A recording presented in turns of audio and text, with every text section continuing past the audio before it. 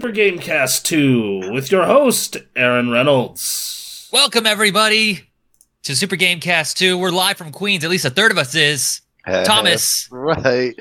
How you doing, bud? It's been a while. It has been a while. What's happening, babies? Shit, it's Sunday. I'm tired. I want to die. Yeah, it's Sunday morning, and I was at a birthday party most of the day yesterday. Nice. Yeah. Oh. It was a good time. It was a good time. Anything special happen at that birthday party? Bronson Fiore of Super Gamecraft? A grease fire happened. Awesome. That's a great event.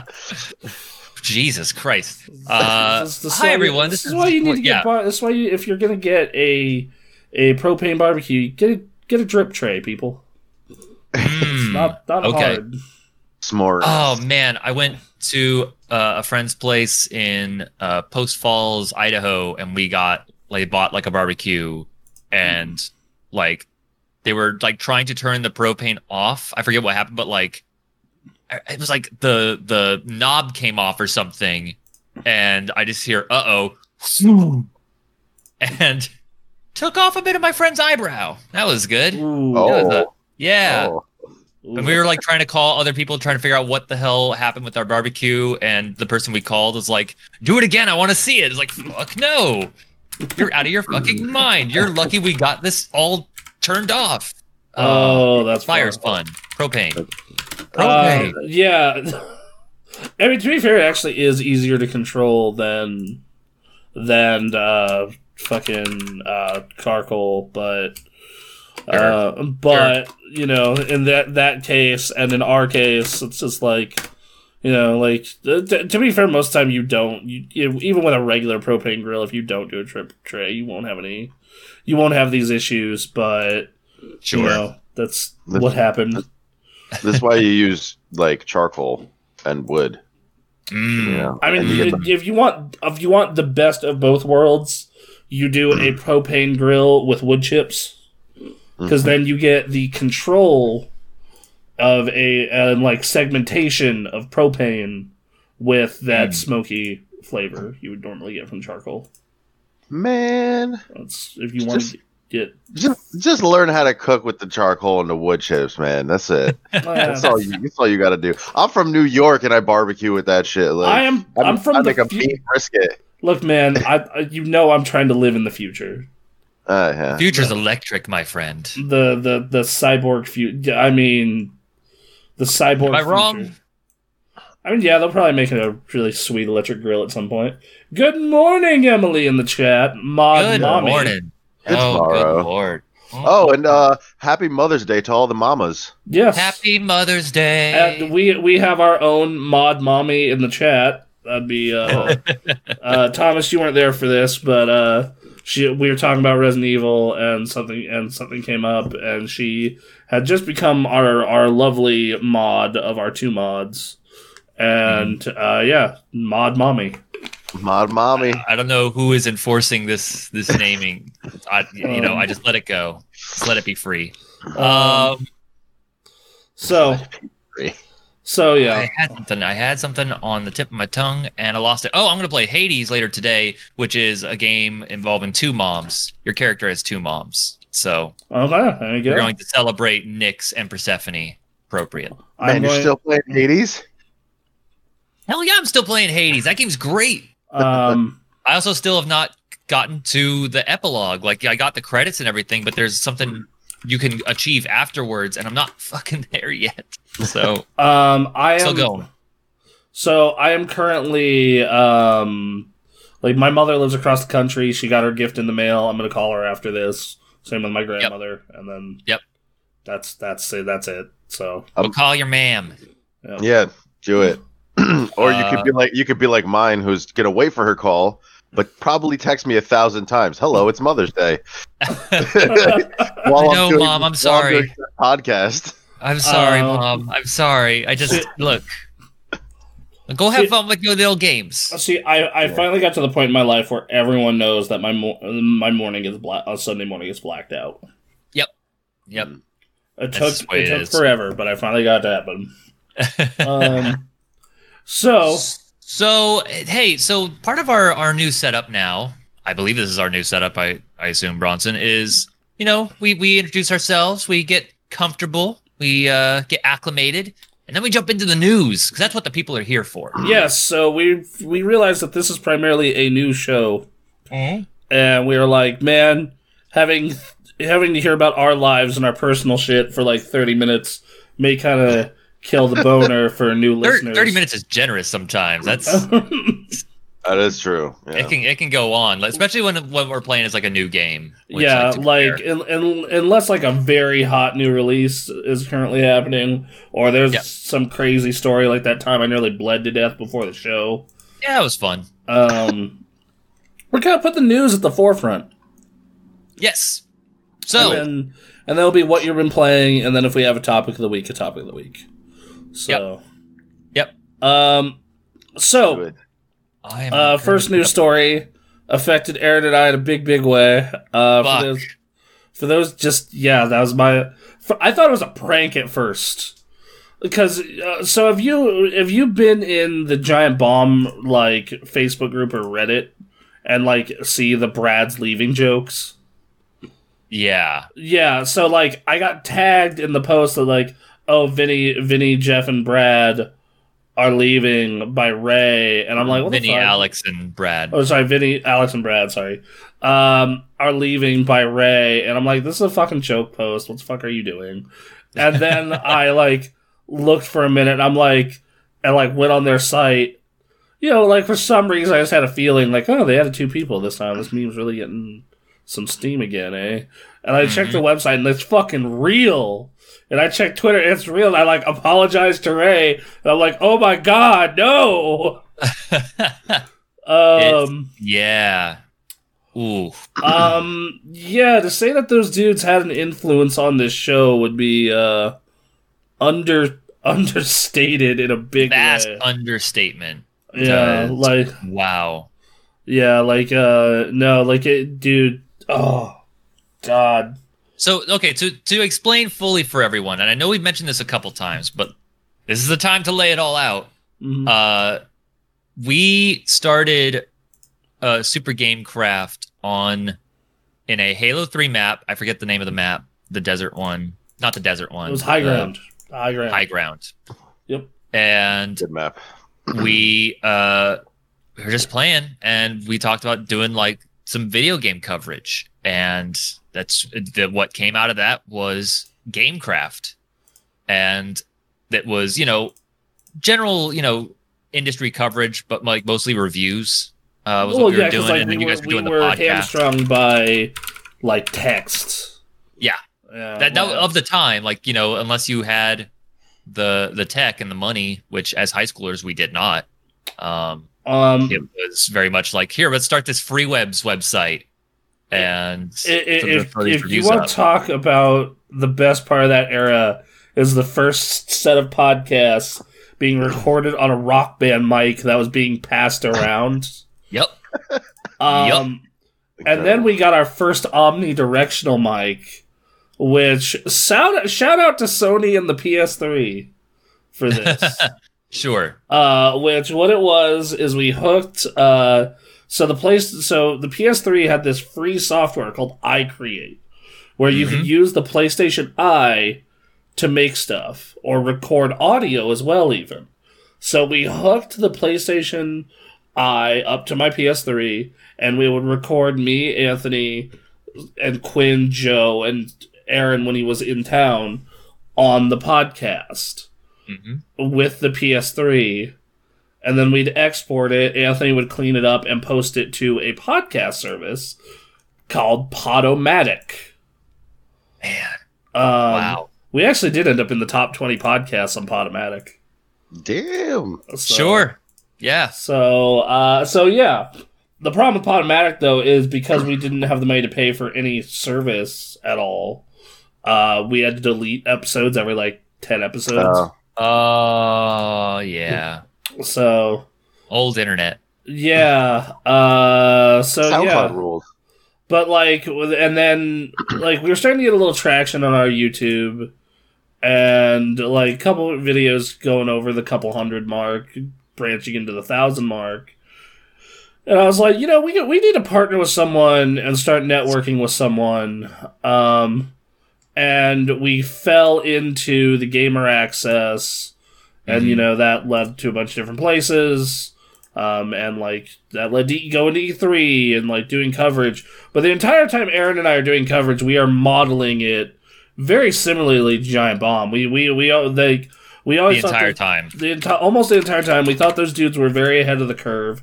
They were, and are in some ways still. And they also like never sold out the way some not in the like to the publisher way for sure. Yeah, like not in the way that like and I sent you guys a video about this earlier. We like where like it's always gross to me when I see like a person who is supposed to be like reviewing games and like doing commentary on games like go to like host like the Game Awards or like go do a thing for like a publisher. Like you'll see like certain people in our industry go do events as like a host for them, and I'm like, wow, that's gross. That's not at all how that's supposed to work. But Greg Miller. There is a way to get it done. You need like a Mace Windu-esque person to be able to balance those two forces. But you also need an industry that is willing to let that happen. Like Ricky Gervais can, like, you need that kind of situation to make that happen. Like, be okay with getting grilled live. And very few people can handle that. Most of the time it's not. Like, you bring up Greg, and I like Greg. The one time I got to meet him in person, he was super nice to me. He seems like a good, personable dude. But on the other side of that, like, yeah, like you totally see him like hosting like an event for this publisher, and I get why, because like in the case of his company, they have so many people staffed at Kinda Funny now. Like they got bills to pay, they got mouths to feed. My thing is like I never understood that. Then like don't grow your company to that point if that's how you got to sustain it. Yeah, I don't know. Yeah, I don't know the Kinda Funny situation very well, but the way it blew up, like I assumed it was because they were just making that much money. But if they're taking deals like that, I wonder. Well, yeah, because like business plan was like. Yeah, like every year they have that like fundraising thing they do. Oh yeah, and like we need your help. And then like that on top, and it's because like how many shows are they running right now? God, Lord, they have so many shows they're running. They have a ridiculous amount of shows. They do the daily news show. They have their movie show. They have their they have their PlayStation show. They have their main game show. They have they just have so much shit, and so many different hosts, and they're always bringing in guest hosts. And it's not to say this content is bad. Like a lot of it can be fairly engaging. It's just that means they also have to take these deals that are in my opinion, that if you are a person reviewing games, you should not take them. Mm-hmm. And Giant Bomb never. This goes back to Giant Bomb, where it was like, all right, we have a subscription service, we have a monthly rate, we have a yearly rate. We do a big live show, or at least they used to, every year to try and, drum up some interest in the subscription model. But otherwise, well, and to be fair, they got bought by CBS. Because eventually, unfortunately, that doesn't. I guess that doesn't cover all the bills. It's a shame. They stayed going. Them and Whiskey Media were independent for 4 years. Yeah. And then that was a hell of a time, man. Yeah, and that was a super fun time, and that was good stuff. But even after they got bought by CBS, and before that, it was never this oh hey, let's go do work for the developer and the publisher. Well, so that's what's interesting about Giant Bomb, and what defines it is that as the people I'm talking here with know, Jeff was fired for giving Kane and Lynch a bad review. While GameSpot had Kane and Lynch ads all over the website, and GameSpot, or Was it the publisher? Was it the The publisher went to complained to GameSpot? Complained to the business side of GameSpot and GameSpot's new management at the time. Yep. And Jeff was already in hot water because Sony ran a bunch of Ratchet and Clank ads all over fucking GameSpot's website, and the person under Jeff gave it a 7.5, and Sony complained. And the people at GameSpot's marketing department at the time were like, "What are you guys doing?" And we're like, "You obviously don't know what our jobs are." Right. Yeah. And Jeff, took the hit for that and got fired, and that caused GameSpot's mass exodus of talent. Right. Yeah. Good time. And that's how Giant Bomb was started, was being like, and this is something that in a video he put out recently, like, what is Giant Bomb? Honest takes on games, honest reviews. Like that's kind of the defining thing of Giant Bomb. Like very genuine people, like with their takes on games and their interests. Yeah. You know. And like especially during those pirate radio years early on, it was just like, they were still very much doing like their traditional GameSpot stuff where they're getting on video and they're talking. Well, and they got the reviews. That's because that's what coverage was at the time. Well, exactly, but again, it was like things started changing, especially because their big thing was quick looks, and it was just throwing out hour to sometimes 2 hour long videos of a video game in 2009, if people would let them. I remember when we tried to introduce that when we went to the Gamer Access, and just the fight from literally every other person, from the owner to our co-editors to the people in production, like just being like, "What the fuck are you talking about? An hour-long video?" And the compromise that had to be made, that just to this day I will be fucking pissed at, that it did get overturned years later, was, okay, we need to cut these. So what we did is we copied the quick look format, which was like an hour to 2 hours of video straight of a game, like the interesting bits of a game to know whether you should purchase it or not. It was called 60-minute access, I believe. Yes. And we wanted to call it Quickies, by the way. I remember that. Which fucking got overruled on that too, but hey. Damn.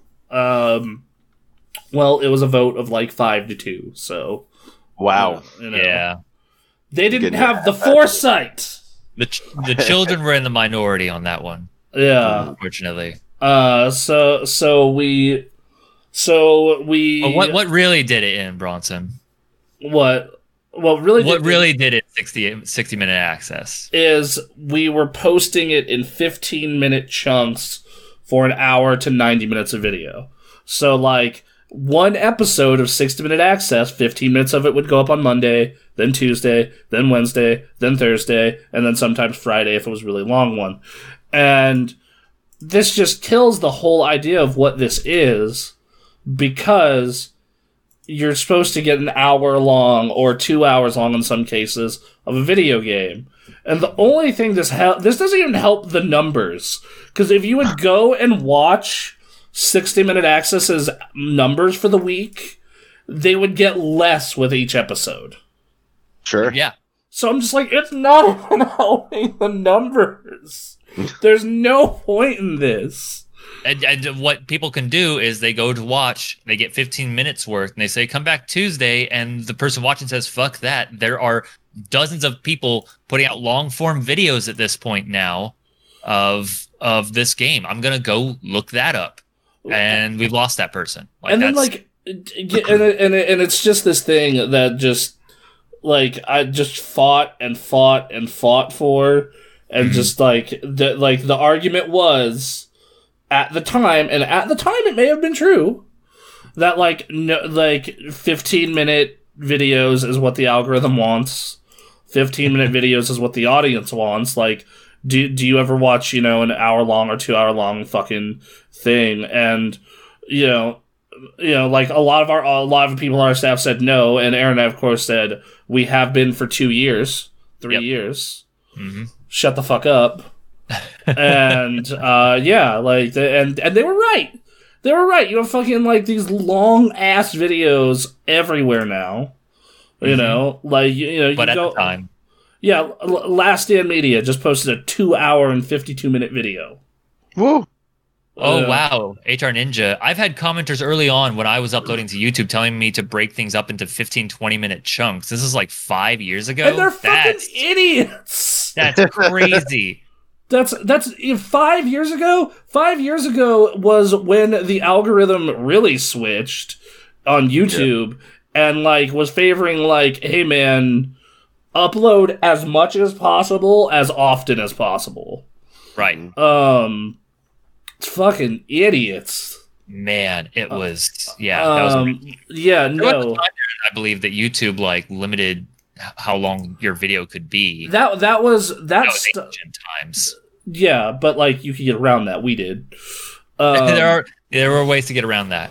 But yeah, so like it's just, but yeah, like they that's so we and then I carried that banner my entire time there, and then Aaron left midway through to go pursue his own stuff for a while.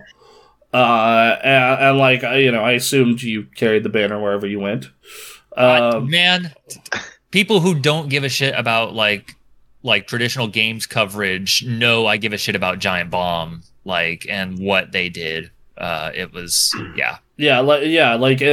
the entire time I was there I was just like, I'm like long form video, long form podcast, honest discussion. Like I'm willing to take sponsorships, but not from publishers. It's Yeah. So that was like Giant Bomb's whole deal. And it was awesome. And it was for, a lot of people will tell you that it was ahead of the time. And I think in many cases, that is true. I think some of it's like it was happening during the wave of it happening on like the consumer level on YouTube, and not necessarily the bigger websites. The big websites, I think, were farther behind both of them. Oh, I think, yeah. I think and it tells you how many of those dropped off.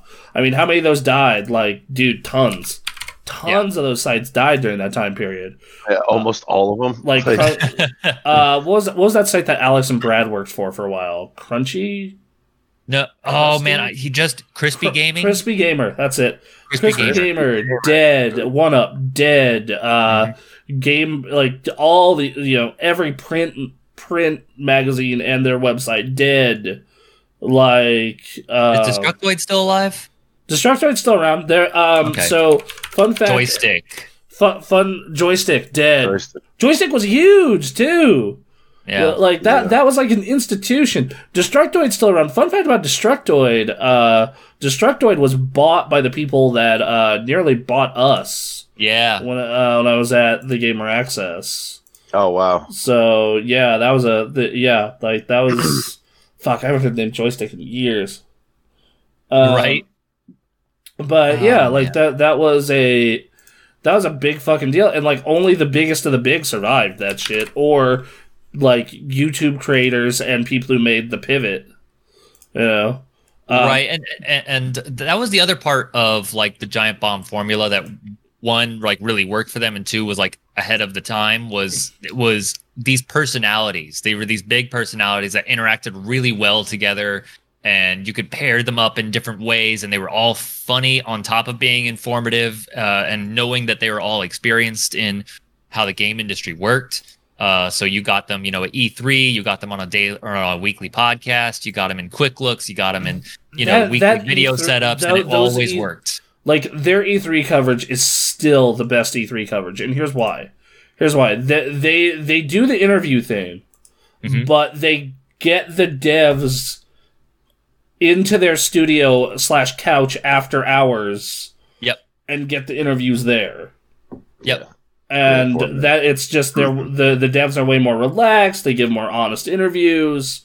You look at those Phil Spencer interviews the past 3 years. That's my favorite. They're great. They became one of my highlights at E3. And Thomas and I have done the E3 review interview thing. and it's very much like when you're on the show floor, it's just different. It's it's way more stimulus. It's way more. They have handlers. Chaos. They have handlers to add on top of that. Fucking. I gotta tell you the story of the Namco booth. All right. Okay.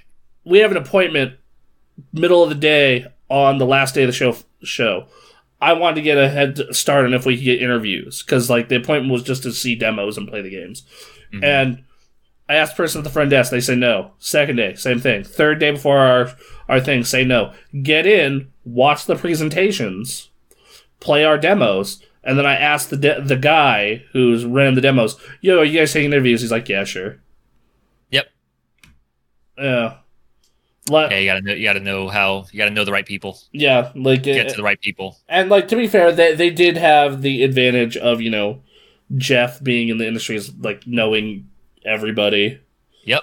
Essentially. And that's the thing about those interviews when they got devs in is that started as Ryan and then went to Jeff, and both of them had the same quality of they knew how the industry worked, they knew how to ask the right questions to get people to open up and all that. Mm-hmm. And at the same time, they're fucking hilarious monsters and they can, have a real ridiculous fun time, and create that relaxed setting where everyone feels welcome. And so it gets people to open up. And again, it goes back to those Phil Spencer bits, just seeing them, obviously they made that a bit more formal. They like got everyone out and it was just Jeff and Phil talking, but it was awesome. And it was a kind of vibe that you didn't get anywhere else. That was the same place where you can get, PlayStation rep Adam Boyes beatboxing to Giancarlo Veronini rapping some nonsense. Just like, so good. Here's this demo of this awesome indie game you haven't heard of, and then, oh hey, we just leaked Dave Lang's phone number. CEO of Iron Galaxy Games, dive kick publisher Dave Lang's phone number's out there. Text him. Fuck. Yeah, that was a hell of a time. Yeah, and like that's the kind of vibe we always tried to have. Doing this, and that's and like I'm sure that a lot of that vibe will be kept well alive with Jeff and then whatever new people he brings in. Yeah. Like it's just like it's so sad to see it go, especially because like part of my life, good and bad, since 2008, and if we're being realistic, I followed them from GameSpot, so even longer. Yeah. For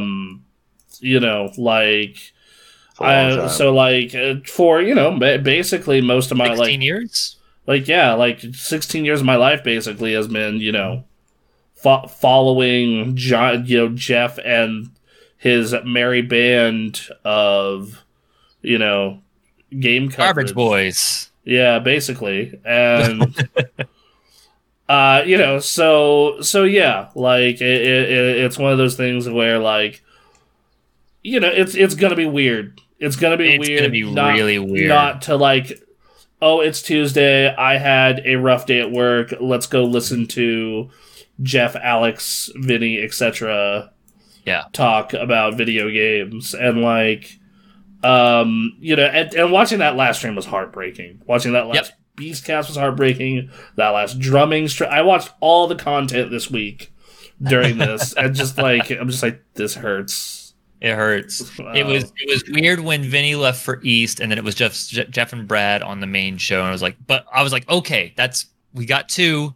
Those two are good for informative stuff, and then Jeff, over time has got a bit more energetic and brought Brad out of it a bit, out of his shell, because when he first started, that man was just watching that video of Brad's first reviews was amazing. It was so good, and that was kind of the vibe that Brad had going in, and like being at Giant Bomb opened him up more and more and more, and it was beautiful to see. Right. Oh God, it was so good. And but like you were saying earlier, like there's a timeline for like my life. I remember moving to Maryland, and like I continued working on the GameCraft website with y'all, but I was separated from everyone, and I remember I had to go on a family road trip in December, and you said, "Hey, you should listen to this show called The Giant Bombcast. It's a podcast." And I remember as I'm loading it onto my iPod, I'm thinking, "What the fuck is a podcast?" And I 2008, everybody. Yeah, 2008. Look, all right. So I threw it on, and like I just start hearing music or something. So I said, okay, I guess it's audio. All right, clip it down. And it was unfortunately or fortunately for me, it was the episode where they recorded a 2-hour podcast, uploaded it, the site went down, and it deleted the podcast, and they had to re-record the whole thing over again. So they grabbed beers, and they're like, all right, we're just gonna fucking re-record all this nonsense.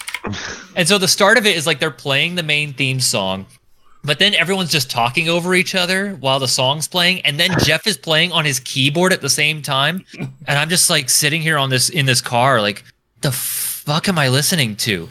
And then I just listened to like an hour and a half of drunken banter about like the stories they went over, but like, it really showcased their personalities in a really weird, funny, hilarious way.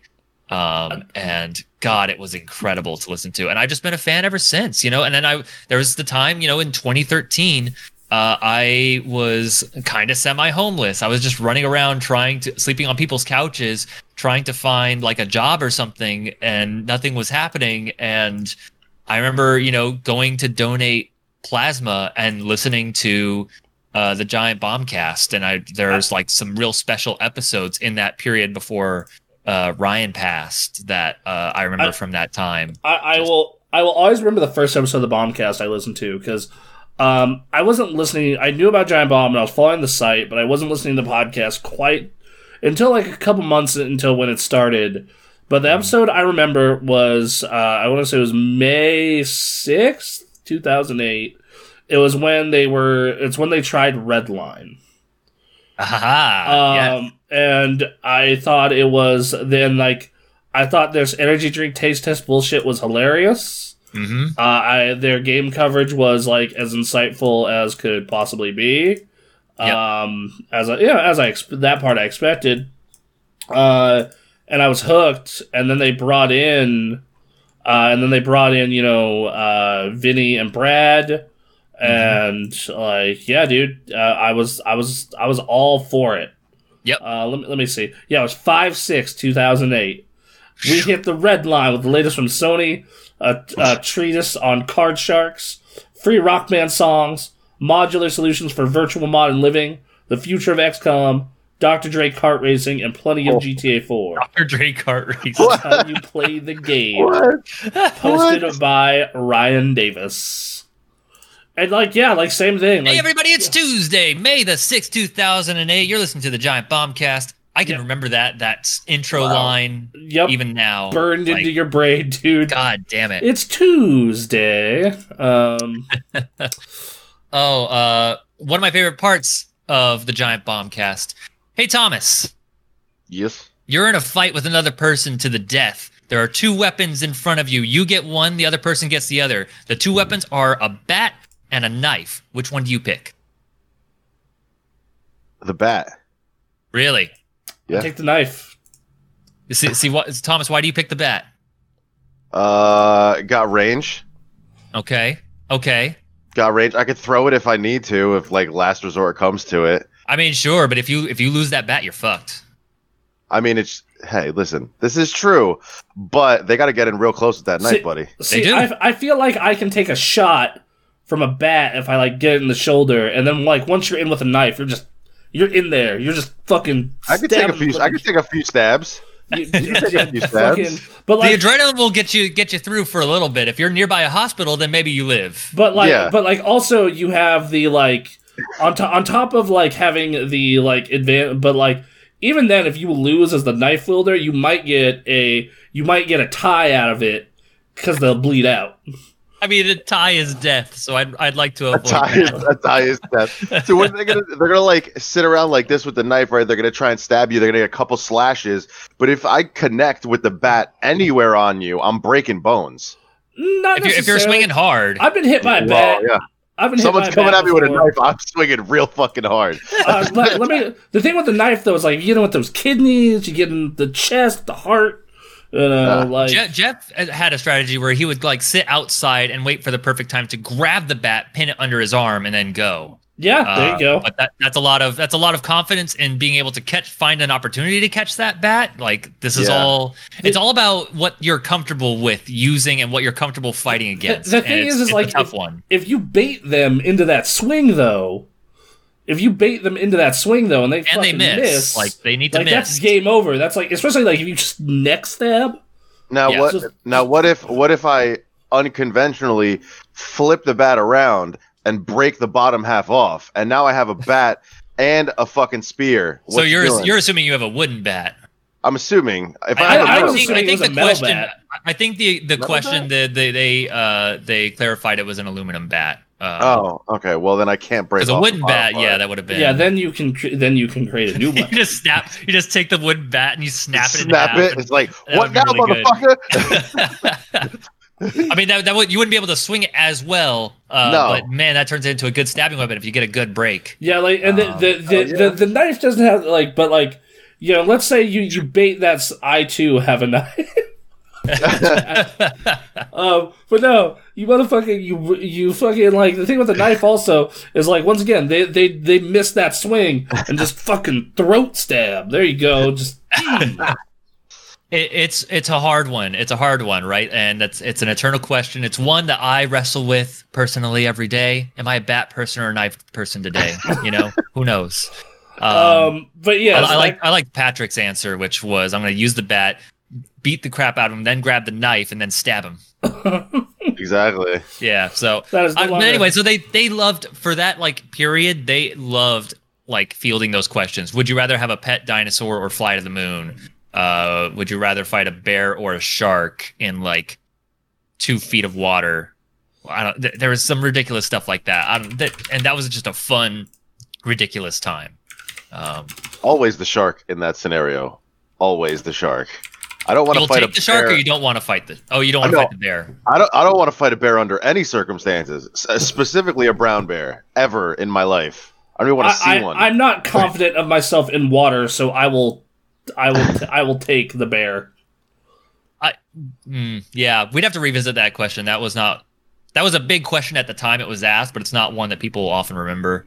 Yeah, so remember the specific details of that fight. But yes, like I also remember like several points in my life connected to like Giant Bomb. Like I remember also I wasn't homeless. I was nearly homeless. Doing every temp job I could, knocking out drywall because like you got at the time Reno's unemployment. This was right after the recession. Reno's unemployment rate was like 13%, 15%. Yep. It was bad. It was awful. You know, I have my grandfather chewing me out every day to go get a job, and I'm like, motherfucker. Wow. You get a job. You know, so, and just like every day I'm out, you know, going to businesses, handing out my resume, telling them like, hey man, I'm looking for work, blah, blah, blah, blah. You know, I'm in the middle of college right now.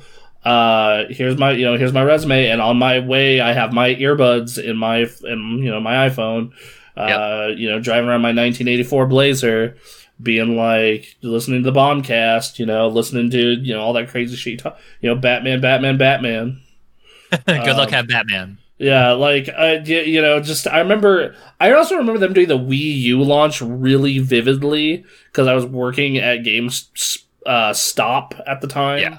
And it just, like, all synced for some reason in my brain. So, there was that. Like, I remember the Ryan Davis passing when I was at AT&T that summer. That happened a couple days after I moved to Idaho. That was heartbreaking. That was like the worst possible way for me to start a new job.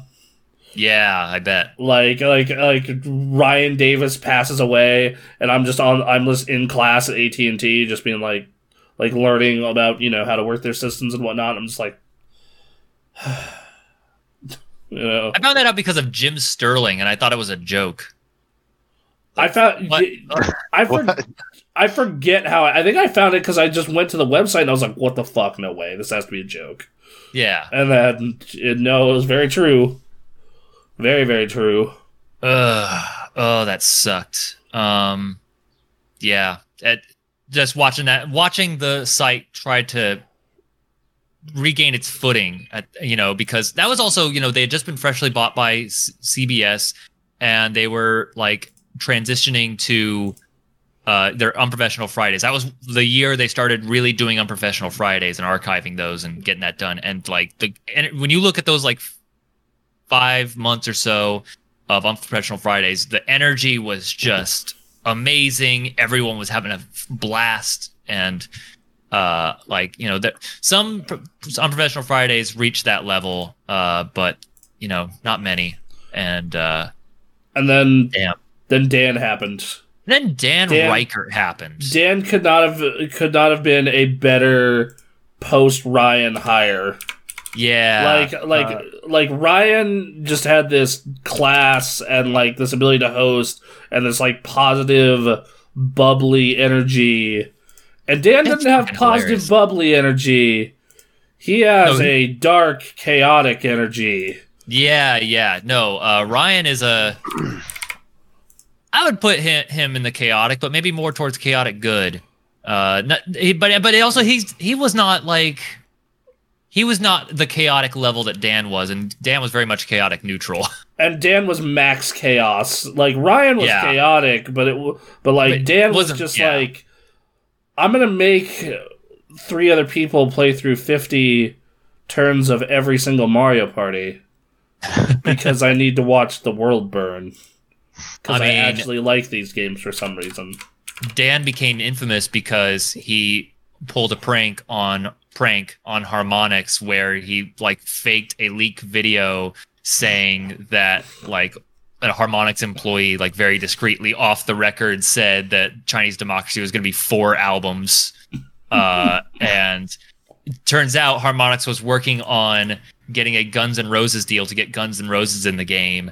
And because of that leak, it shut down any like Guns N' Roses coming for years to Rock Band because of Dan Reichert. And the first Guns N' Roses song that does come to Rock Band is, ironically enough, from Chinese Democracy. Yep. So I don't even think you still can't get Guns N' Roses for Rock Band. No, still weird. Not in it. Oh. Well, it's strange. They like, and that was another thing of like watching someone grow. Like there was this chaotic person that could cause like problems. He was the first person that like at first I really didn't like because he was trying to be funny and ridiculous and chaotic, but it can come off as being an asshole, and it kind of divided the comment section for a bit. But over time, like John Drake, was a Harmonix person, and he joined up, and like they had their talks on the Bombcast trying to get through it. But then like, Dave Lang and John Drake like come in and are like, look, we're going to teach you how to be an adult. And it was just hilarious. Like Dan with a big smile on his face, like learning on, okay, yes, I'll do this. And it was great. And I was in love with Dan by the end of his run. I loved Dan from the start. I loved Dan from like the first time. They're like, when he starts talking about Mario Sunshine and the Terminator. That was hilarious. And the Mario Sunshine stuff. It's like, Mario Sunshine's better than 64. And like, you just hear Drew go, save us, Brad! And you're just like, did Jeff having a heart attack? No, it fucking isn't. Yeah. What up, Director Smiley in the chat? How you doing, Smiley? What's up? And then like Austin Walker was like, this great hire, great insightful news commentary. Wished he was still there. Yeah. So he's doing his own thing now, I guess. And then then the more modern era of Abby and Ben and all them was really interesting. I appreciate Abby because of her different viewpoints. Yep. I don't agree with her often. Right. And that's fine. Like, over time, I found myself agreeing with Dan more and more, and I'm like, oh god. Yeah, no, wait a minute. I don't know if this is the best. But like, there was a Game of the Year thing where they had Dan and Abby butt heads on Dream Daddy, and it was at times uncomfortable, but it's a conversation that needed to be had on like what constitutes a video game, and looking at these various personalities, like try to figure that out. It's really funny that you say that because I remember that, and I also remember having a very similar conversation in our own Game of the Year awards with Tori about Dream Daddy. No, Like- Oh, really? Yeah. Yeah, like it just like I'm like I do that and then I go listen to the Bombcast later in the week and I'm just like, okay, that, Yep. Yep. That's weird. I was Yeah. Fucking Dream Daddy. God. Yeah. So it makes this newest era we're going into interesting, because what we have now is Jeff is staying, which of course if Jeff wasn't there, then this site probably should have been dissolved. Yeah. Then you have of the like most original crew, we also have Matthew, who's still doing he's doing like customer support and stuff like that, but I imagine he'll be taking a pretty decent role, especially on screen. more Rory, more Matt Rory, which I'm totally okay with. That man, I don't know, it's funny. Like not in like the entertainer like kind of way, but just like, oh, Matthew Rory. I just like Matthew Rory. It reminds me of when Anthony is funny. Yeah, Like, it reminds me, like for those of you who have watched our earlier episodes and we've had Anthony on the show before, and you know Anthony will say something that's fucking hilarious, and you're just Right. like, that's him, just him being a That's person. just him. Yeah, and it's awesome. No, I'm happy, and so like I'm glad Rory's staying on. He Jan, can be hilarious. Jason. And then the two others are the producers, which are Jan and Jason, who I both love. I love watching Jeff and Jason do fighting game stuff. I like, other than Jeff being like the mainstay, Giant Bomb person, like my favorite's Jan. I love Jan. Jan is so cool. Yeah, Like he Jan's is just best. a cool person. Like I feel like I want to hang out with him. Mm-hmm. Just because of how cool he is. Yep. and It's cool. So yeah. and then like Jeff being like honestly the oldest man in games journalism, right? Or games media. Maybe. Like yeah, like it's going to be interesting. And then they're saying they're getting old and new voices to hire. yeah, so I pulled up so I pulled up the quote that Jeff said regarding this, if you don't mind me reading it. I do not mind at all. In a statement, Giant Bomb co-founder Gersman said, "I spent a lot of the time last year thinking about what's next for Giant Bomb. And most of those roads lead to a full-on rethink of what it means to be about a website about video games in 2021. While I certainly would have loved to solve these challenges with my longtime friends and coworkers by my side, it wasn't meant to be. I wish Vinny, Alex, and Brad the best.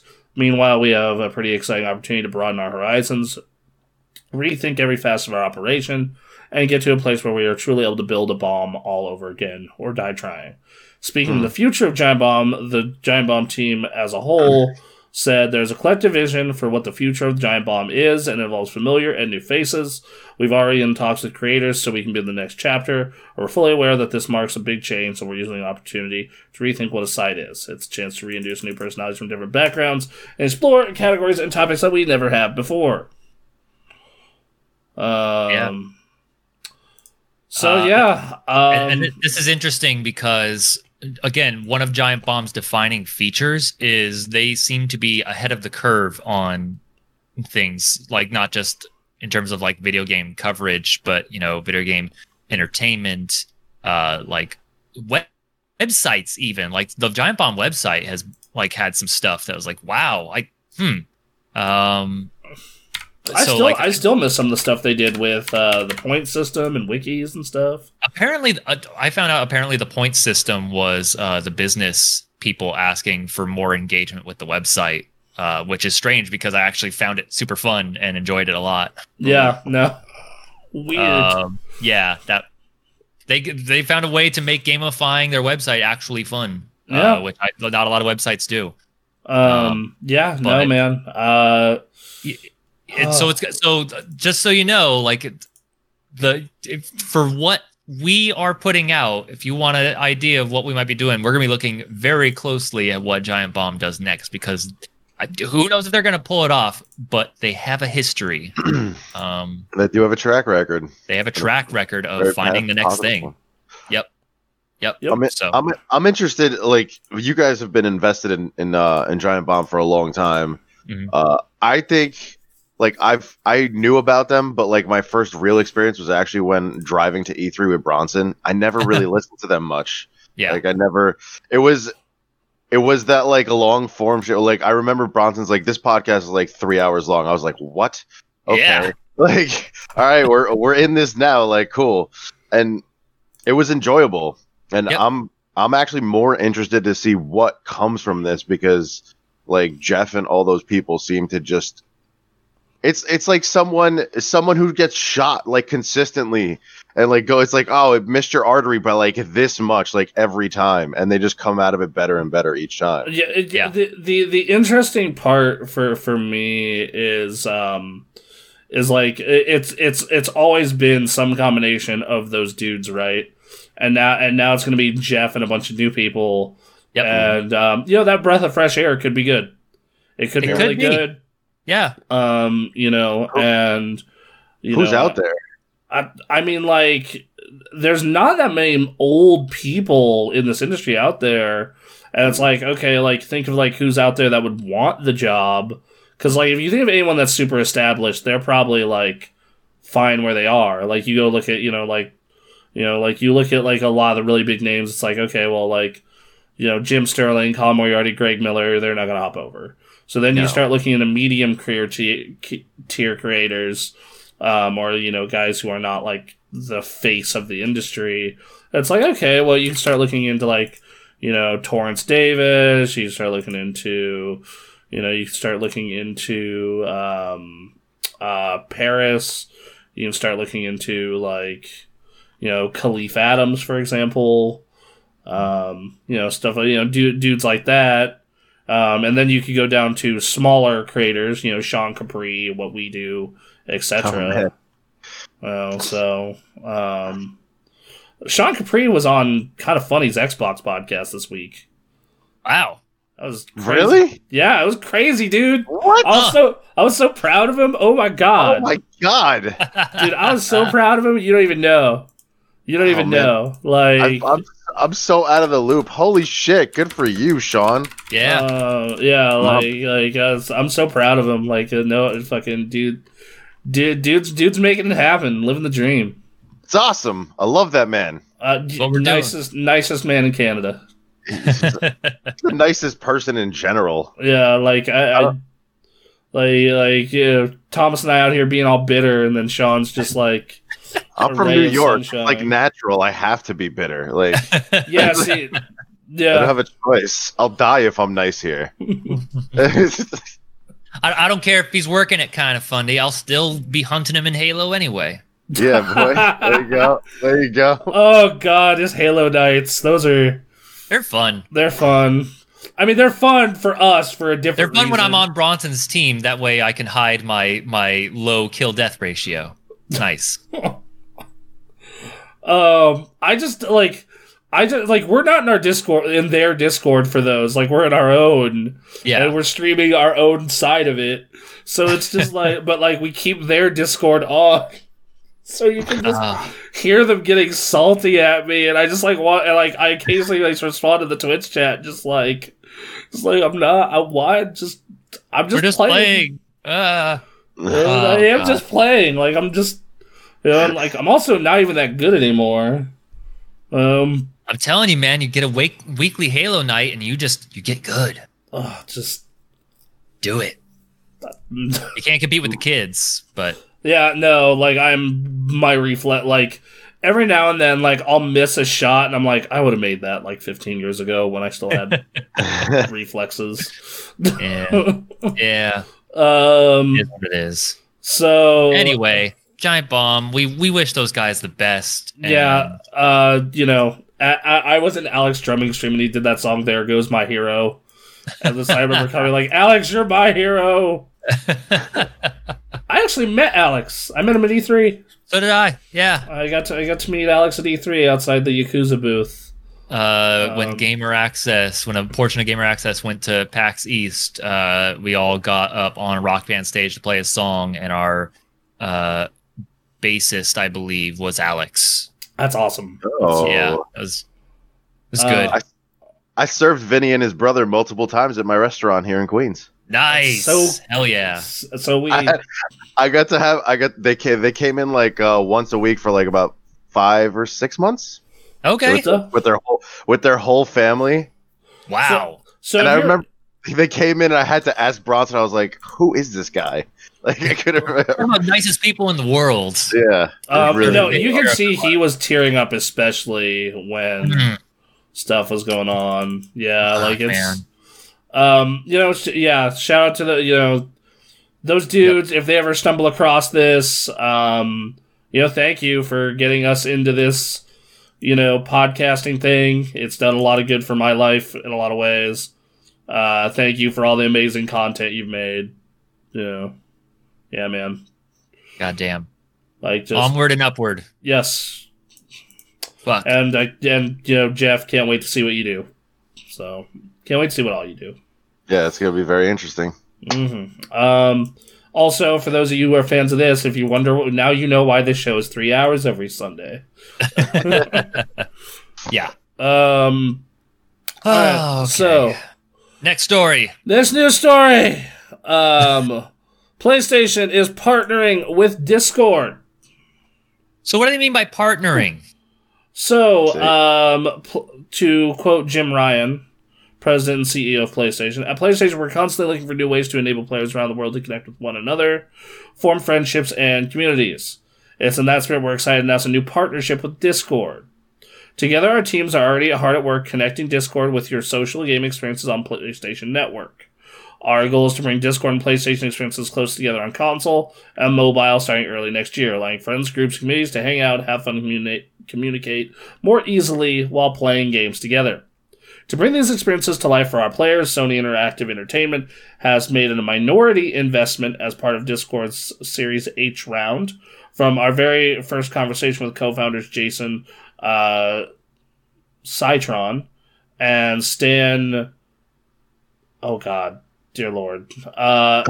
Vishnevsky, I was inspired by their lifelong love of gaming and our teams. Shared passion to help bring friends and communities together in new ways.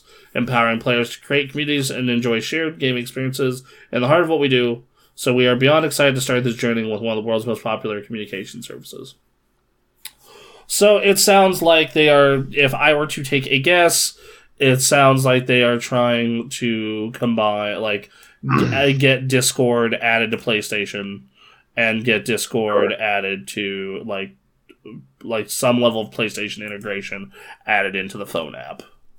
So I actually am thrilled to hear this news. Yeah, same. Because what was happening before, like a couple weeks before, was it seemed like Microsoft was in talks to buy Discord. Yeah. Which, given the state of the console wars at this moment, I would not have put it past Xbox to make that exclusive to Xbox had they pulled that deal off. Instead of party chat thing, it'll probably be a temporary Discord lobby, which would be great because their party chat is fucking awful. So, it sounds like it's going to be a partnership, which means if Xbox wants anything to do with Discord, it's going to have to be a partnership as well. This means everyone just jumps on Discord. Discord gets integrated, and that's fantastic. Which is good because on all consoles, the system level stuff is not great. And then, it doesn't communicate with PC. So if you're doing a crossplay stuff with PC, that's its own fucking nightmare. So, as long as it lets me still talk with other people on Discord, if I can get full integration, so I can be in voice chats with people outside of my console, that's what I was hoping for. That's what you would hope for with a Discord integration, right? Right. So when I'm streaming Final Fantasy X on PC, we can that can be going on while you're doing whatever it is you need to be doing. Comment in the chat from HR Ninja says, "Oh wait, no, I already got that one. Sorry, my bad." Yeah. Yep. I'm mad. Also, yeah, Thomas, how are you feeling about this? I mean, I'm just glad Sony has done something positive. Yeah, there was a good run there. It was it was a good run of Jesus, what the fuck are you doing? Yeah, I mean, I was texting my friend back. I'm like, oh, here we go. Sony's got their head up their ass again. Here we go. It begins. But they've been doing some decent. They did that backpedaling on the PS3 shop, all that, good move there. Mm-hmm. And then they got this news, which, damn, okay, good. I think it might be a little bigger in the long run. I could be totally off, but I mean, this could be a move like something down the line that they're looking towards, which is like possibly just completely restructuring everything, like the groups and the party chats on PlayStation, obviously integrating it with crossplay is like duh. Yeah. And putting it into the app. Yep. Yep. I just think it's gonna. I think it's gonna be. I hope it. I don't want to say I think, but I hope that they'll end up actually using this, because the one big complaint has always been like Sony's infrastructure with their chats and just how their network works. So bringing Discord to alleviate a lot of that pressure would probably help. Yes. That's actually been one of my biggest problems with PSN. Even when like PlayStation was like my primary platform, forever I'm just like, why the fuck is everything so fucking slow? Yeah. Oh my god, just especially because like I'll like do a test of my internet. It's like 100 meg down. Go on Steam, games download in an instant. Xbox, they're fairly fast. PlayStation's just like, come back tomorrow, your game will be ready. And it's just like, why? It's always why. Always something with them. Yeah. But, also, my coffee is here. I'll be right back. Go get your coffee. But yeah, Discord, like, I was really shocked. Because like you said, like, Microsoft was like in talks and Sony was like, no, we need something. Yeah. To throw money at this. Just throw it. No, I'm super glad they went with this move. I especially am happy with Discord deciding not to be bought for whatever reason. I don't know what it was that happened, but I'm glad, because this means we have a greater chance of it just being integrated.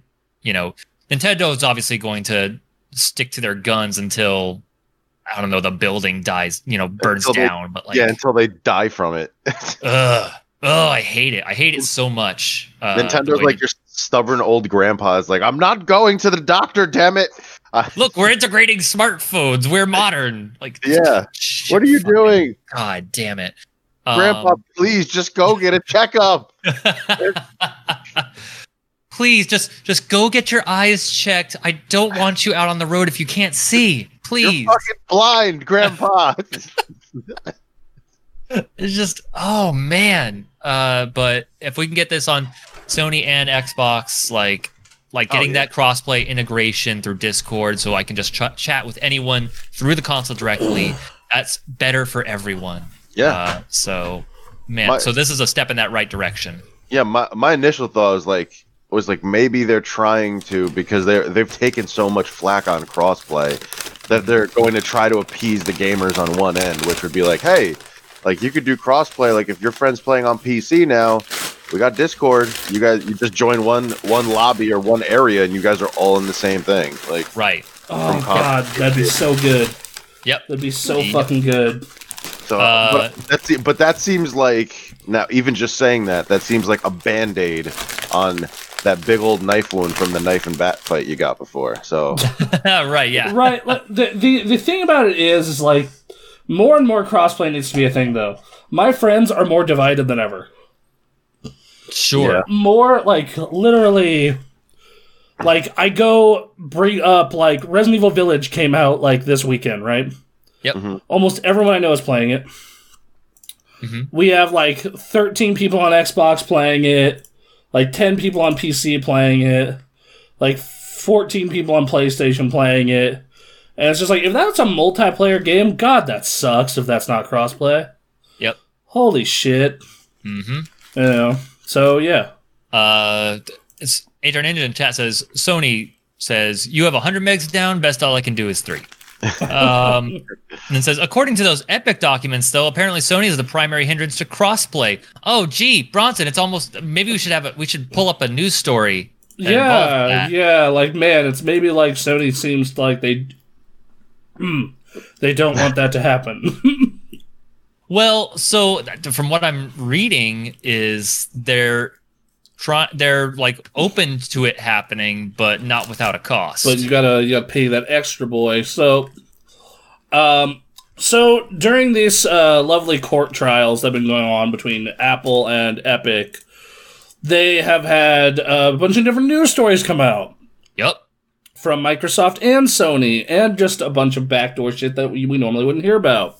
a bunch of shit. Like I want to go over everything that's learned from this trial when it's over. Yeah, I want someone to make an aggregate of like, here's everything we have learned. Yeah. But Sony is the only company that makes developers pay to add crossplay support. Right. So surprise,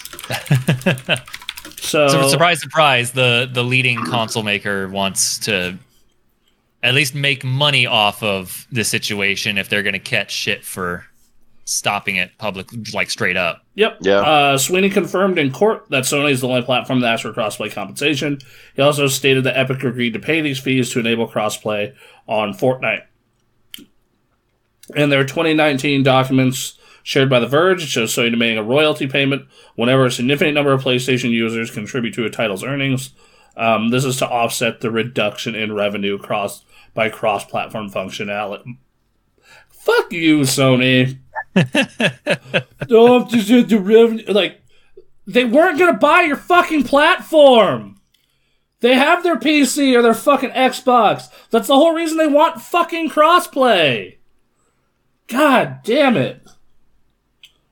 It's I'm not happy about it for sure. It's I understand from a business perspective why it happens, but as someone who's not part of the business aspect of that, as someone who's just trying to play their games with their friends, come on. Yes, because, like, god damn it, how many times do we have community night? Or, like, what do we want to play? And it's like, we have a bunch of people on PlayStation, a bunch of people on Switch, a bunch of people on Xbox and PC, and it's like, we can't fucking pick anything because everyone's spread out across fucking everything. Yeah. Yeah. On the other hand, though, I mean, companies shouldn't really just be doing anything for free, regardless. I mean, no, it's called a loss leader. It's like, like that's a thing, and like why not? Like it's a good look for you, and also like. Like, if you have all these exclusives and whatnot, like, why the fuck not? You're already the leader in the market. But yeah, so... The way I can see this... What's that? Thomas? Go ahead. Go ahead. The way I could see this backfiring is, like, smaller devs who, like, either can't afford or just say they would rather not pay the extra money to make it crossplay, like... come out in public saying, hey, we've heard people want this, and the reason we're not doing this is because of the Sony bit. Like, that turns into negative PR, and if that happens at, like, a bad time with a certain game, that could backfire. And that's not to say that it will, it might not, and it just works out in Sony's way, and they get their money, and everything's fine. But it's a risk. Oh. So there's definitely going to be cases where they're going to get their money, and then when they don't get their money, there's going to be those people that are going to be constantly breaking that news, and they're going to have a PR nightmare on their hands. But clearly, it's one they don't care about because like their focus has been for years and seems to be continuing is their exclusives. Mm-hmm. So for everyone to do like. For them charging this crossplay fee, basically, it keeps them in line with their exclusive lineup. The thing is, though, is like Nintendo also locks everything in the universe down, and they don't do this. Mm-hmm. Like that's the thing that's weird to me. But comments in the chat, we got 3 of them. Well, we got a few, yeah. There was some rumored contract between Sony and Capcom about making RE Village have a parity clause with other systems that support it. So from what I've heard about that, it's an exclusivity deal where it can't go to Game Pass or services like that for a year. I know that Digital Foundry did the performance report.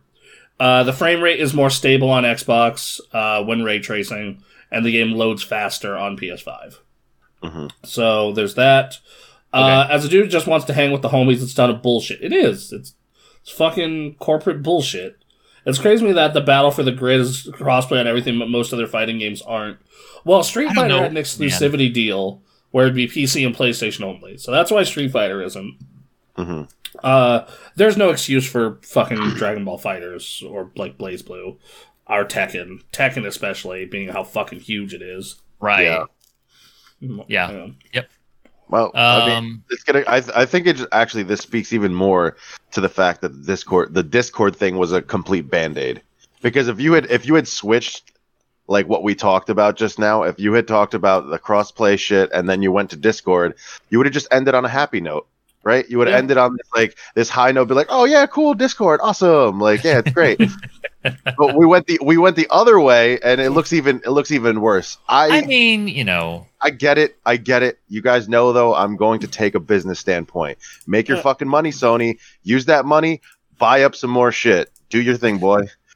Right. I'm just thinking like in the long term, especially as a company that concentrates on your exclusives and trades on your exclusives and makes money on your exclusives, like it makes sense for multi-platform games to not have crossplay just seems strange, because you would be getting the console for the exclusives and then you would already have the console, so like I imagine you wouldn't feel threatened by like a multi-platform game. I don't, you know, because you would get it on the PlayStation anyway, because you have it for the exclusives. I don't think they're like afraid of doing it. I think what they're trying to do is, I could be totally wrong, but just even listening to you say it, it seems like they're trying to isolate their brand even more from everything else. They're trying to they're trying to isolate their players. Like, right? It's it's the Apple strategy. Right. It's the Apple playbook. You can only get this experience on this box. That's it. Yeah, it's the you know, if you want to play with your friends, if you want to use iMessage, if you want to play with your friends, gotta get it on PlayStation and play with people on PlayStation. You want to use iMessage, you and your friends gotta have an iPhone. It just seems so funny to me, like the messaging of these two news stories. I mean, like, look, man, they all came out this week. They both came out this week. What I know. I'm not saying. I'm saying like looking at Sony. It's like you can't go play with your friends, but you can yell at them across the street. Hell yeah! All right. Oh Lord. Yeah, you're saying it's a Band-Aid. Like, I think is a good. Mm-hmm. Like, it's not necessarily fixing all the problems, but they're trying to ride it. They're trying to ride that, like, in between, you know, ride the tightrope or whatever to the other side, and they may pull it off. Like, I don't know. It hasn't been like that's what did Xbox in, is they just went straight done. Yeah. Sony puts out a video trading one disc to another and goes thanks, and that was it. You know, like Sony has been very careful to not fall into that pit yet. They were looking like they were like sliding down for a second there, but now they're like, okay, all right, okay. Like we can't drop nuclear bombs. Yes. Do not let that happen. And so far they haven't.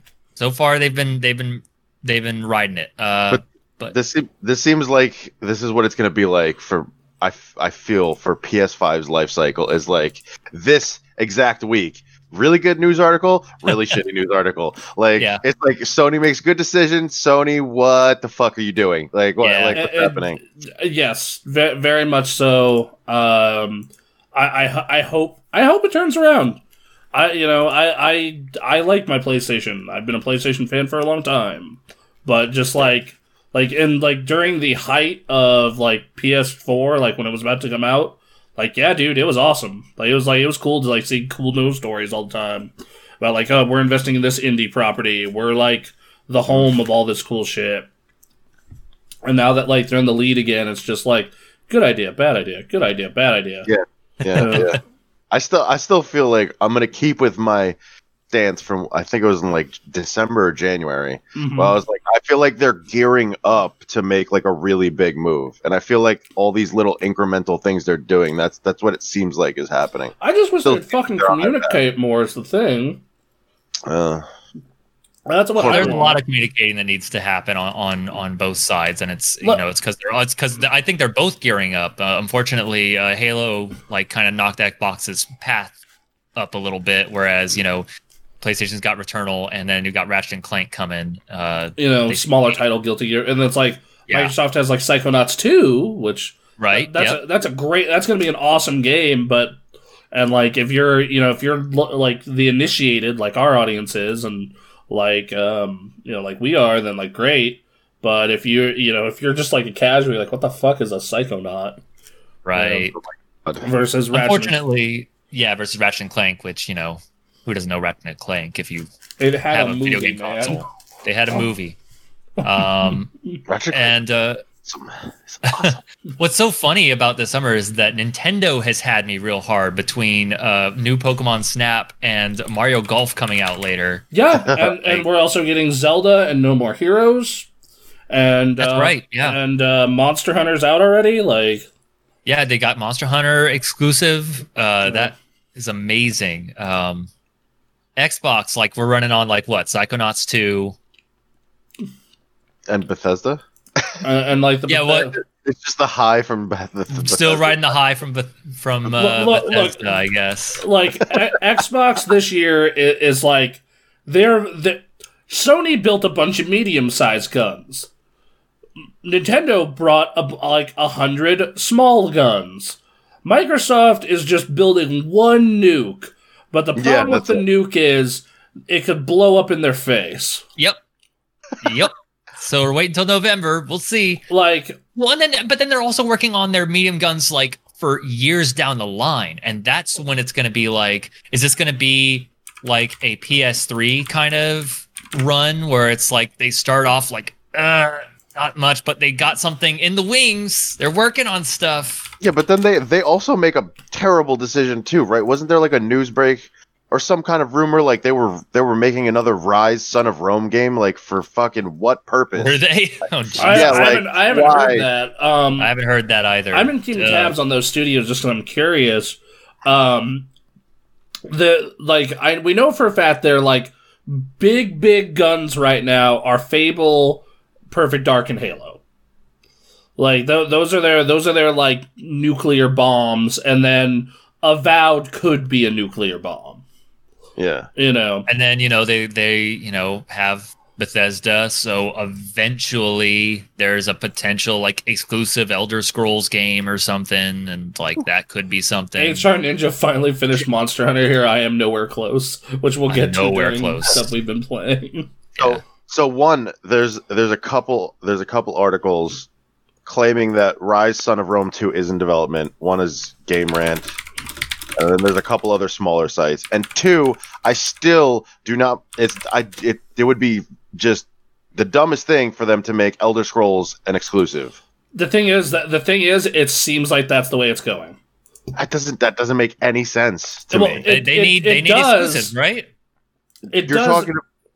You're talking about like, okay, it's not, and I get it. Like Sony probably would try to do the same thing, and I understand that, but it would be a dumb decision either way because you're talking about the craziest fan base in the world. Like these people are lunatics. Like they will not buy the game if they're like, I don't want to buy an Xbox or I don't want to spend an extra $5 on Game Pass or whatever the hell it is. They're going to be like, no. I want it on this. They could probably put it on PC. It's going to be on PC. Everything Microsoft does is on PC. And I think that would like soften the blow enough. Oh, and the modded community would probably kill everybody if Elder Scrolls was not on PC. That would be insane. No, that would do them. That would be suicidal. They need to have it on PC and like have mod accessible. But like I still say like, I understand you want to put it on Game Pass and you want to have it on your console and you're going to make money on the PC sale, but for you to miss out on the bigger audience on Sony and make money off of their back, that doesn't make sense to me. No, this is what I think is going to happen. I think that they are going to have it be exclusive at first. They're not going to say shit about it being a timed exclusive. And then in like a year, maybe year and a half, they go, oh yeah, we're finally porting it to PlayStation. Sure. Yeah. Just so they can get as many people into Game Pass, into buying a box or buying a new video card to play on their PC. Right. Just to do everything they can to get you into their ecosystem. That makes perfect sense. That's kind of what I expect. But like just like how like this is just like I don't think it's going to be on Steam at launch either. Like I think that it's going to be like hey, especially with this new news, this looking to reduce their store cut, which we'll get to in a minute. Like, I think this news of them being like, oh yeah, it's not going to be on, it's not going to be on Steam. It's not going to be on PlayStation for the first year and a half. And then I think at that point they're really like, coming to Steam and PS4 this summer. Like that'll be the move. And the thing is I actually do think Microsoft wins out no matter how they play the Elder Scrolls card. Because I mean, they own them, right? Well, right. Okay, so you're playing the Elder Scrolls card. Let's say you make it totally exclusive. Okay, well now people have to invest in your ecosystem. All right, let's say you play timed exclusive. You're far more likely to get people into your ecosystem. Let's say you make it not exclusive at all. But, hey man, you can get Elder Scrolls and all these other fucking amazing games for $10 to $15 a month, or you can pay $70 for it over on PlayStation or PC. Yeah. Like, it's maybe they have to charge $70 for that game on a PlayStation, since that's like they're kind of testing the waters over there with that price point. It's actually made buying PlayStation games really fucking irritating for me, because I don't know what is going to be $60 or $70. Like, I mean, the thing is, like, for this is more like concern for people who are like high school age, because like us now, like if we give a shit enough about a game, we'll pay $70 for a game. Like, it's not like that's new to any of us. But if you're a high schooler, that extra $10 is the world. It's a big deal. Yeah, well, let's hang out at McDonald's after school. Yeah, for a week. Hell yeah. Yeah, that's lunch at the Pizza Hut next to Reno High. For a couple days. Yeah, that's 2 days of Egg Roll King by the Reno High School. Yeah. Man, we can all see where we all went right after school, or skip classes to go to. Like, what was right. School? That's like an entire cab and then go to 7-Eleven for lunch. Yeah, or like, hey, you cut class the day your senior year, so you and Joe could go to My Favorite Muffin and then play Rock Band. There you go. We had a McDonald's and a pizzeria. And the guy making the pizza was the spitting image of Michael Jackson, and we never went there. That's the weirdest thing. The thing that was weird for us is we had like a Domino's and then what was the other pizza place? It was a Domino's and then like a I can't remember what the other one was. I think I went to the other one. You went to whoever was serving slices. They were both serving slices. It's just that you went to the one that Round Table. That was it. Like Round Table, was it? Yeah, it was Round Table and Domino's, and everyone went to the Round Table, which was closer. And I'm like, people are idiots. This pizza's way worse. Like, just walk the extra, like 15, like maybe 70 yards to the better pizza. Okay, whatever. I mean, as long as you make your pizza good enough, I don't care. Yeah, I don't like Round Table pizza. I think it tastes like cardboard. There was one Pizza Plus I went to at a certain time when it was absolute garbage. And Pizza Plus is really good. Last I checked. If you were feeling fancy and you had the money, you could go to House of Bread. Yeah, but that was high school. That was like a treat for me. Like that was like yeah, I got some extra birthday money. Let's go to the House of Bread. Sure. Let's go get a real good sandwich. I love that name. Can you think of anything more exciting, Thomas, than House of Bread? Might as well put a subtitle that says with complimentary water. Okay, so the House of Bread was this place that it's a bread bakery in Reno, but they also really was it? Let me. Sorry. That also did these really fucking amazing sandwiches and paninis. And they had like a lunch special for students that was like $8 and change, where you got a giant fucking sandwich, chips, and a drink. So yeah, like it was, I was a fan for sure, but it was like, it was one of those things where it was like a sometimes lunch, because then you had Egg Roll King way closer to the school, and also like $5 and change gets you a plate of Chinese food like this tall. Yeah. Yo. Director Smiley in the chat. Round Table Pizza. That's what I caught that. Yeah, no. You got it already. Yeah. If you lived in Sparks, and especially if you played like Little League in Sparks, like by Shadow Mountain or something, you had your like award ceremony at the Round Table. and you'd go play Cruising the USA or one of the Tekkens they had there. Nice. Or We went to Shakey's, which would become Boulevard, which and then eventually we moved it over to Bullies, which was a sports bar with air hockey and like really old arcade games like Pac-Man and shit. We had one of those, except we went to Sparky's. Same thing, but we're still okay. HR Ninja, I got your pizza hookup. I got your pizza and your Mexican hookup. New York City. Okay, but he's trapped here. Hang on, I want to hear Thomas's recommendation for New York pizza for the next time I go. Yeah, okay. First off, Thomas, best pizza in New York. What is it? I mean, okay, so that's first off. Too big a question. You have to go to Grimaldi's, the original Grimaldi's in Brooklyn. That's number one, and then you got to go. Then you have to go to Joe's Pizza on South Cherry Street in Brooklyn. That one I've actually heard of. That is fucking amazing. And then literally 2 blocks away from Joe's, they have I'll text you guys the name because my friend lives right by there. But they have a hybrid New York City Neapolitan pizzeria. So they do the dough Neapolitan style, but the sauce and the cheese is New York City style. Ooh. Okay.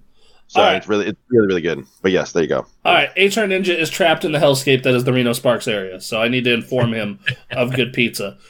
Nothing. Go to 7-Eleven and get it. It's better. No, it's I've had Reno pizza. No, you've had one of the better places in all honesty, but that was sad. Okay, so if you want the closest thing you can get to really good pizza in Reno, it's Boulevard, Chuck's Boulevard over on Rock. Boulevard Pizza. They've been in Reno since like the 60s, and they actually use a coal brick oven. So like they're awesome. What you want. Then the next one is, I would say this one's fancy. It's not the same as the New York one, but Grimaldi's. It's chain.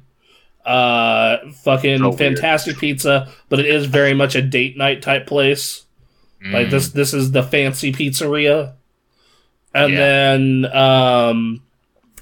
you have Pisano's, which is where I took Thomas. That's downtown. They're good. They're especially good because they're right. It's right by the movie theater. You want a quick bite before or after a movie. As for Mexican food, the place that we swear by is Los Compadres out in South Meadows. So there you go. Okay. Got your Reno pizza and Mexican food. Seattle pizza, Hot Mamas, and Big Mario's. Hot Mamas. Big Mario. I had both of those. Big Mario's is much better to like go to because the atmosphere is fantastic, and they have like a little CRT TV that's like playing VHS tapes of just some nonsense. It's great. And problem with them is they're too expensive. They know what they have, so they just upcharge like motherfuckers. So I go to Hot Mamas, and that's kind of how I feel about Boulevard. Is like I walk in and like it's fairly priced, but I'm also like, this is a little expensive for pizza. Like it's fair. I understand, but it's fair. You're the only coal brick oven in town, but like fuck. Yeah.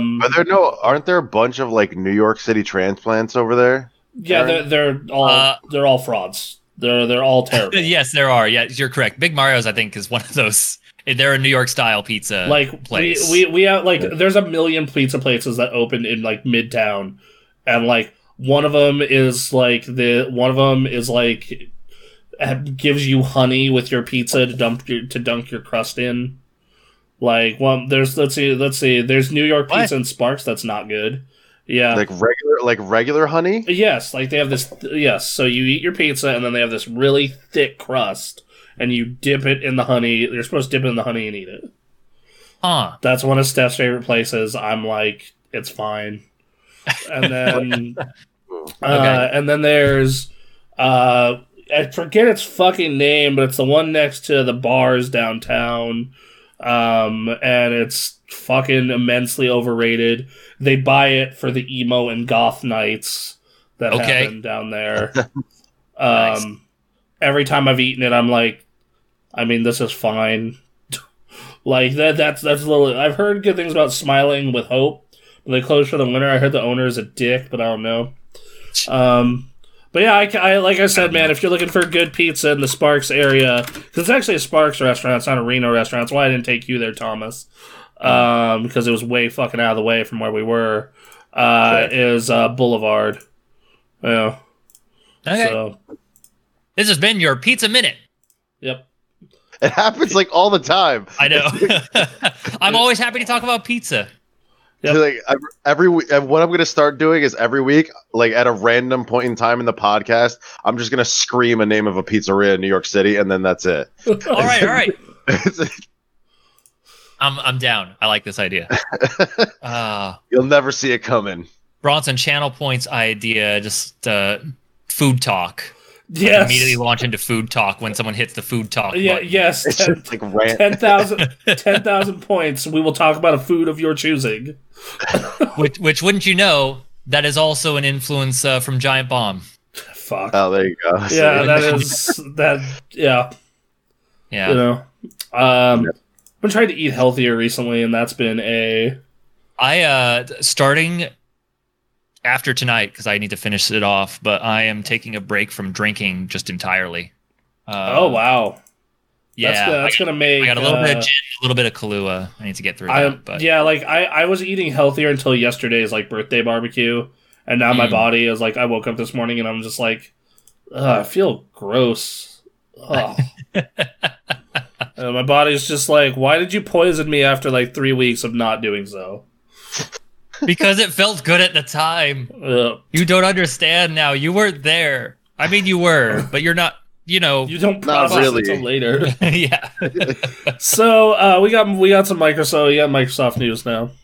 Yeah. Microsoft is looking into reducing the cut from 30% down to 12%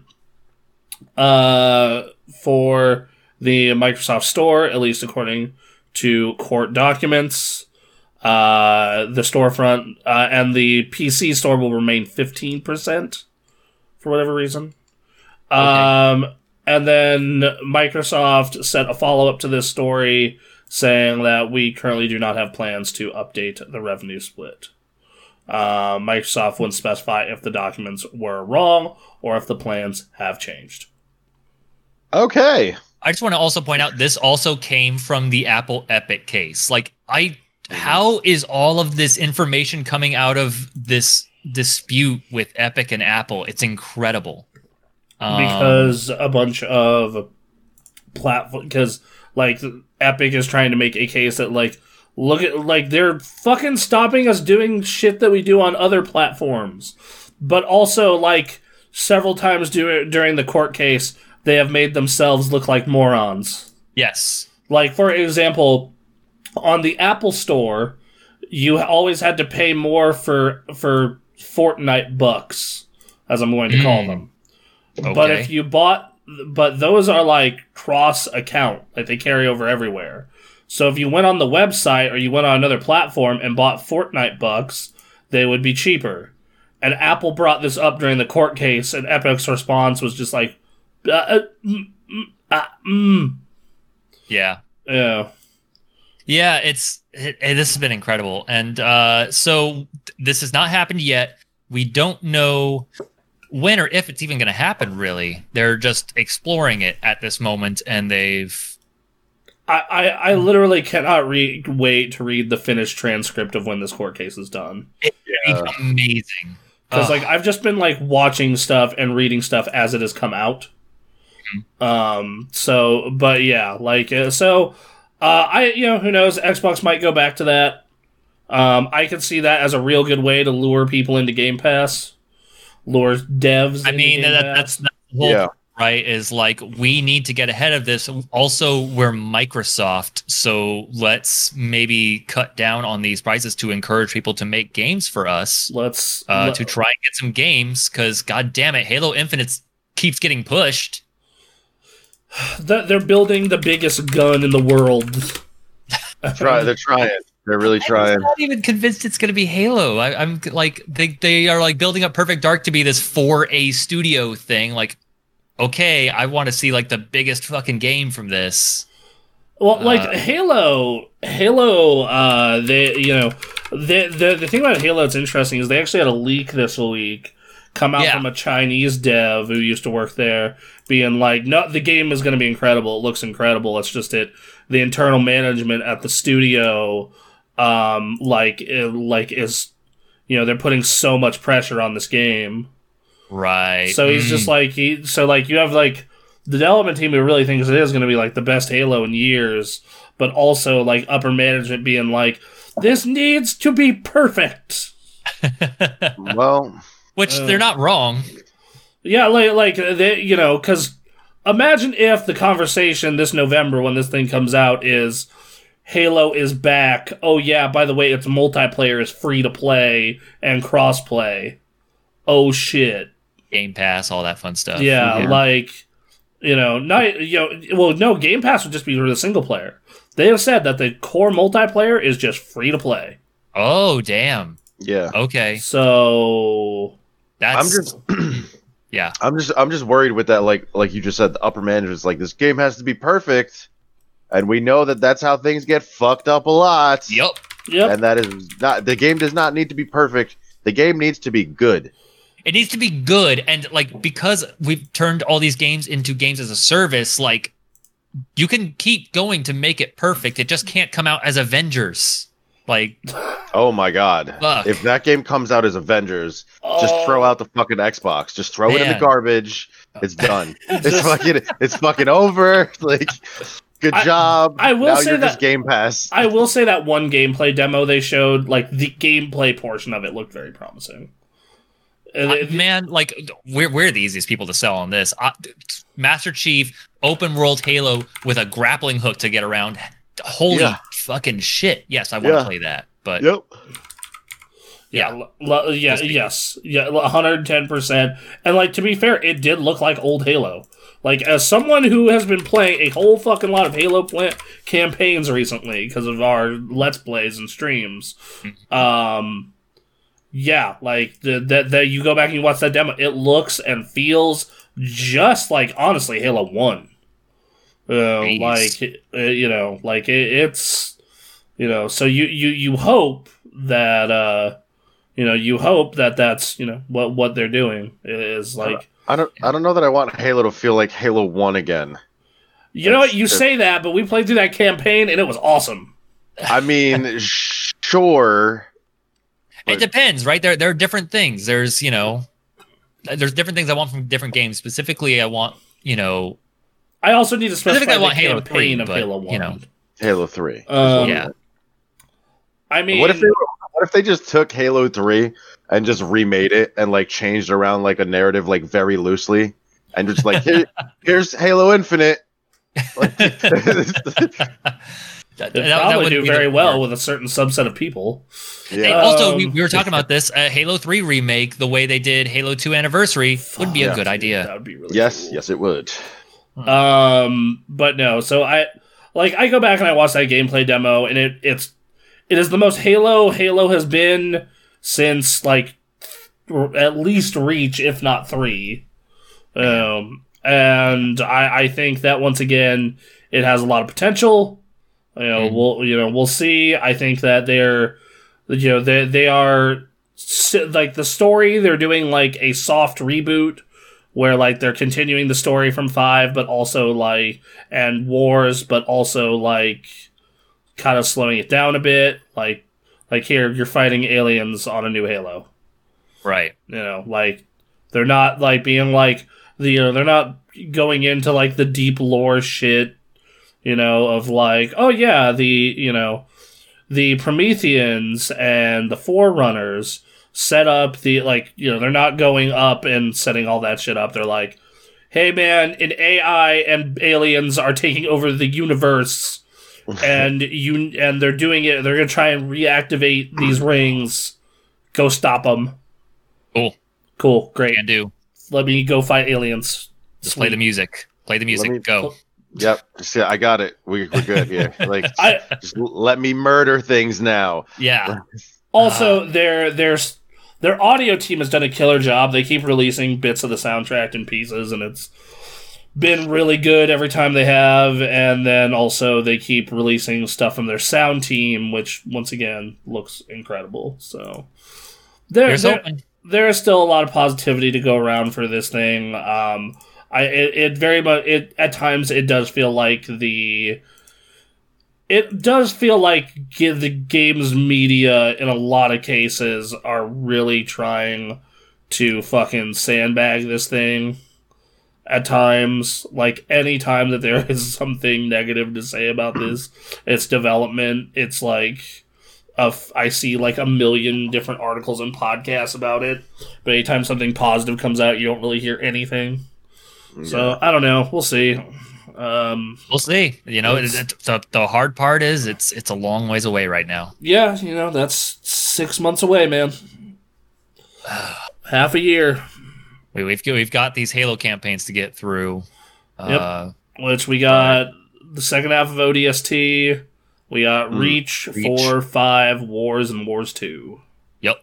Oh, Halo Wars. Oh, I fucking love those games. I wish they were 4-player co-op, not just 2. Or else I would say join us. I know. Yeah. I know. Thomas... That's surprising, especially coming from the Age of Empires guys. What are you doing? Right. Thomas, I have a question. Do you have an Xbox One, right? No. I thought you had an Xbox One. No. Okay, never mind. Like he said no, like he's offended at the question. No, I'm pretty sure I've said it multiple times because I remember saying like when I was like I bought Game Pass and I was like now I have access to all 3 of Xbox's games. Right. Anyway, so that's that. Also in this, reportedly, that currently there's the revenue split. Also, Stalker 2, which is currently an Xbox exclusive, is set to be only an exclusive for 3 months. Weird. Okay. So that's super weird. But yeah. I'd rather me. I'd rather there be no exclusivity for anything. But 3 months is manageable. Yep, that's like nothing. It's certainly more tolerable than like a year or a year and a half. No, like I remember I mean that's how exactly they got me to play Rise of the Tomb Raider on Xbox One. Right? Is like I just didn't want to fucking wait the full year. Yeah. So, much more manageable. All right, cool. The last thing to come out of these court cases currently is the Xbox has had an internal review. They do an internal review of games from other publishers and developers, and they had very, very nice things to say about The Last of Us 2. Can I just quickly say that must be like, especially for last generation, that must have been just like the saddest shit at Xbox constantly. Like, all right, another Sony game, really fucking good. God damn it! I do like how like platform PS4 and presumably PS5, Metacritic 94, score 50 plus scores of 100, and then talks about their sales results and it says, and it's just like this review that is mostly fairly gushing. Like it's a what 1, 2, 3, 4, 5, 6, 7, 8, 9-paragraph review, and I'm gonna read the closing. The Last of Us 2 is an exceedingly rare video game where it accomplishes moving forward the art of narrative storytelling in video games as a medium. Ultimately, outweighs whether or not everyone quote likes or even quote has fun playing it. That said, we loved it, had a great time playing it, and I find ourselves still thinking about its character and story even after the playthrough. So, random Microsoft employee. Right, yeah. Another quote, the visual quality and attention to detail is absolutely the best in class in every area, and overall the presentation is simply ahead of anything that other teams have been producing on console and PC. We are frequently stunned by the quality of the game's visuals, something that seldom happens these days. It's even more impressive considering the game features 2 separate player characters with different groups of allies in different locations, along with flashback scenes takes places years before. It features a shockingly wide variety of environments, weather, and day cycles, locations ranging from Wyoming to California. So This is my favorite little bit at the end. Is they did include a little bit of criticism, and the quote from this random Microsoft employee is, "Naughty Dog still can't seem to make decent gun combat in any of their games, and this one is no exception. Luckily for them, it fits in with the game's overall theme and pushes the player toward using stealth over head-on." Also, one gripe about the moment-to-moment gameplay was really the game's inventory system. The inputs for weapon switching are all located on the D-pad, and there was no quick switch available between current and previous weapons. So unless you've got an additional thumb on your left hand, you're going to have to take your thumb off the movement controls in order to switch weapons, which was notably frustrating during more frenetic combat sequences. So, yeah, It's interesting to hear, those console manufacturers, those publishers, it's cool to see stuff like this. It's very interesting to see stuff like this. All for it. Especially after all the fucking drama that came out of Last of Us 2 last year. Yeah. Jesus. I felt like we only talked about that game for like 3 months, but it felt like 4 years. It felt like every week I had something to say about the goddamn Last of Us 2. Bro, that was like one of the most challenging times I've ever seen. It's just like everything. Like normally you'll get like a news cycle for a game, like maybe 3 or 4 days. It felt like months. People were talking about this shit. Well, yeah, people were planning podcasts, making videos for months about this game. Well, yeah, because you had that leak that went out, that leaked, the leak, man, yeah. And then you had the lead up, and then you had the people who were like, "This is SJW propaganda. I'm on QAnon." And then you had the fucking. Then you had the fucking people who were out here, defending it, thinking it's the greatest thing in the history of ever. And the reality is, the game was good, but very flawed. Let's calm down. Don't start it again. Don't you dare do it, Brosnan. I know, my glowing review of a 4 out of 5, I really hated it. I know, it's terrible. Fucking awful. Fucking horrible game. I put it in my top 10 game. I hated it so much, I put it in my top 10 games of 2020. Yeah, it's so bad. I hope Naughty Dog gets shut down after this garbage fire. God. Fucking A. Oh, man. Oh, Lord.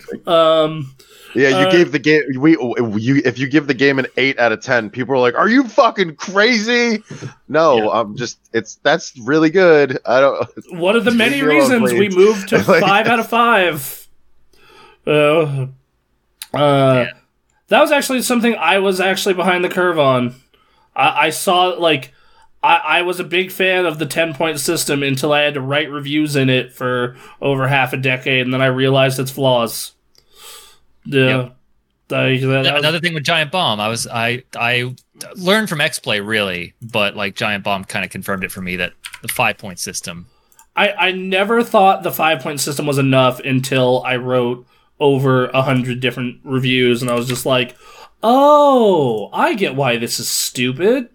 I've learned that the 10-point system is useful for when you're, say, ranking 20-something movies in between each other, trying to rank them as 1 to 5 is a little constraining.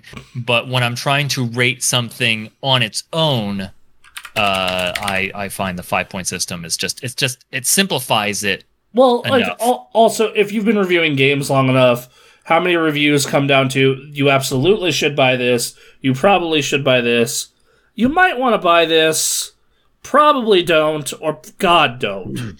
Yeah. For fuck's sake, how many times did we write 7 out of 10? It's how it comes out, right? Yep. Dear Lord.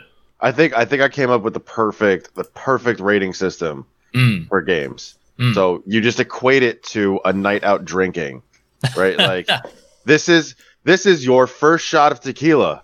All right, it's not going to go down that well, but you're going to start getting a little drunk. This is your 30th shot of tequila. You probably shouldn't have even ordered it.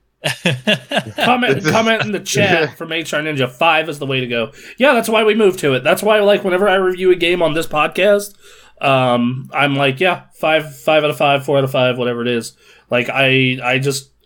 like, God, dude, I don't. Must have, probably should, maybe shouldn't, don't.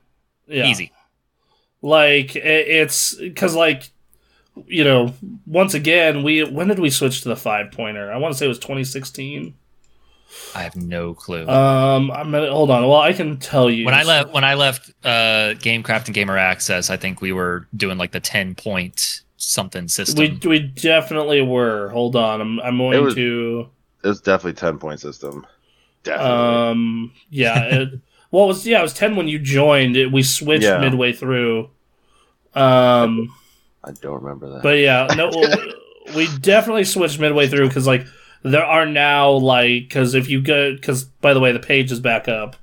If you if you go on that site and you go to so it's 2016 is when we made that switch, middle of 2016. So 7 years into me reviewing video games, I realized this is stupid. You can't even look at this goddamn website.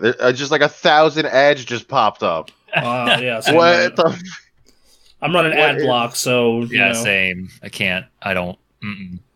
No, I will un-ad block you if you've earned my trust. So, but yeah, so yeah, like mid 2016. But also around that time, just like we started doing like way less reviews. Right. In general, so I was the only one doing reviews. The last 1, 2, 3, 4, 5, 6 reviews besides your E3 Microsoft impressions, a chair review, and Madden were all me.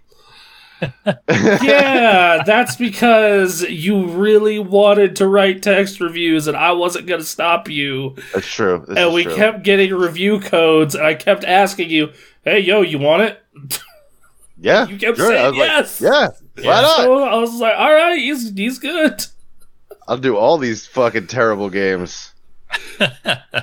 He's like just especially because like we had a relationship with NIS. And so like and NIS NIS is such a great company to work with, but also they're a great company to work with because they will just send you review copies without you even asking sometimes.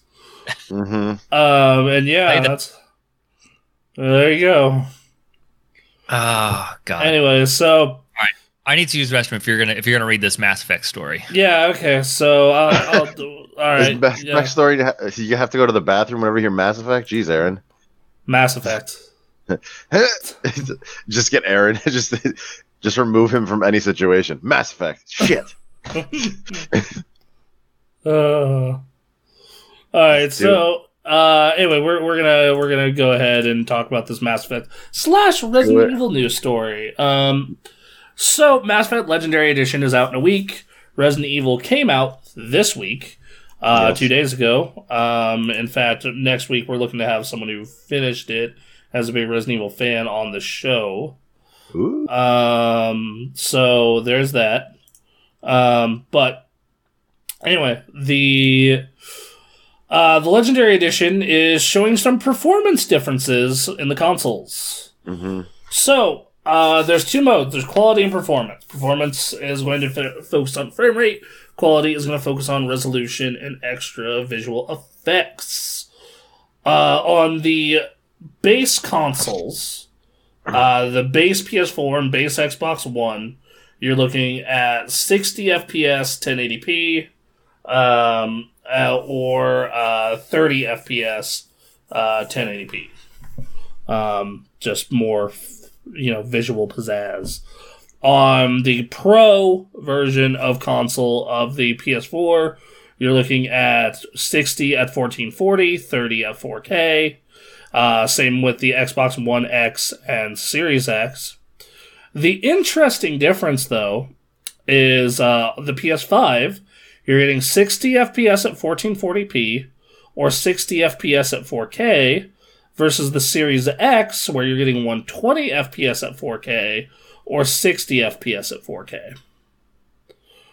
So very interesting that you're getting a higher frame rate and resolution if it supports it, and resolution bump over on the Series X.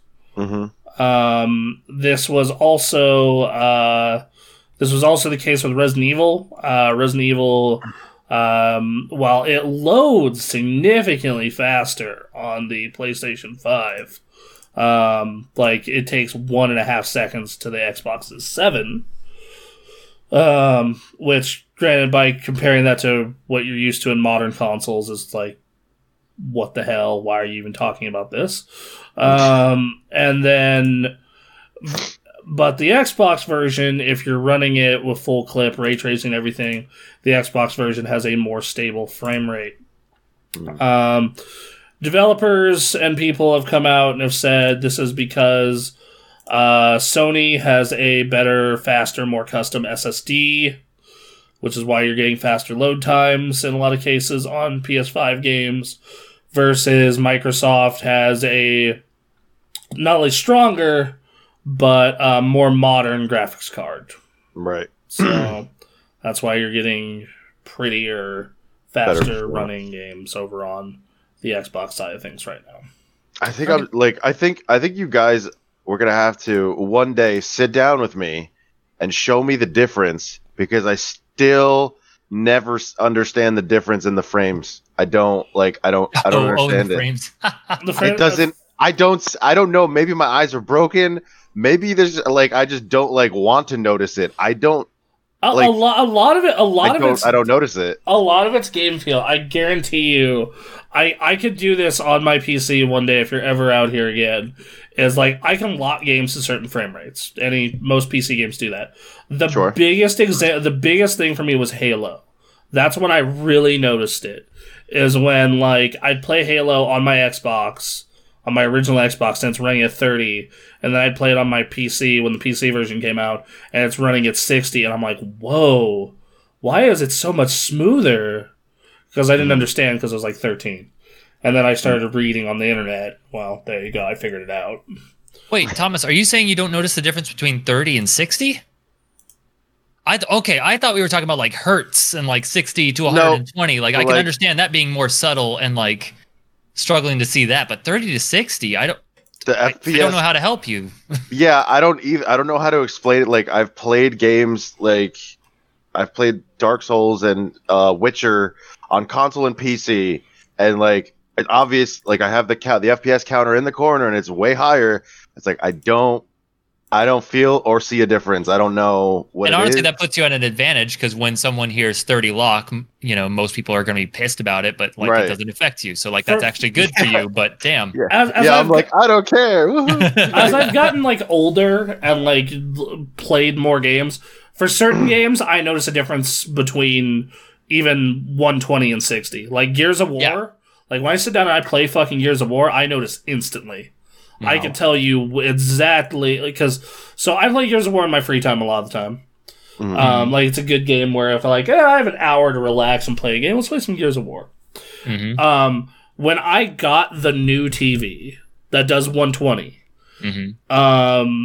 I instantly noticed the difference. I'm whoa, this is so much more responsive. Yeah. Same thing with Halo. See, there's clearly something wrong with me. Ninja in the chat is nah, you can only see 24.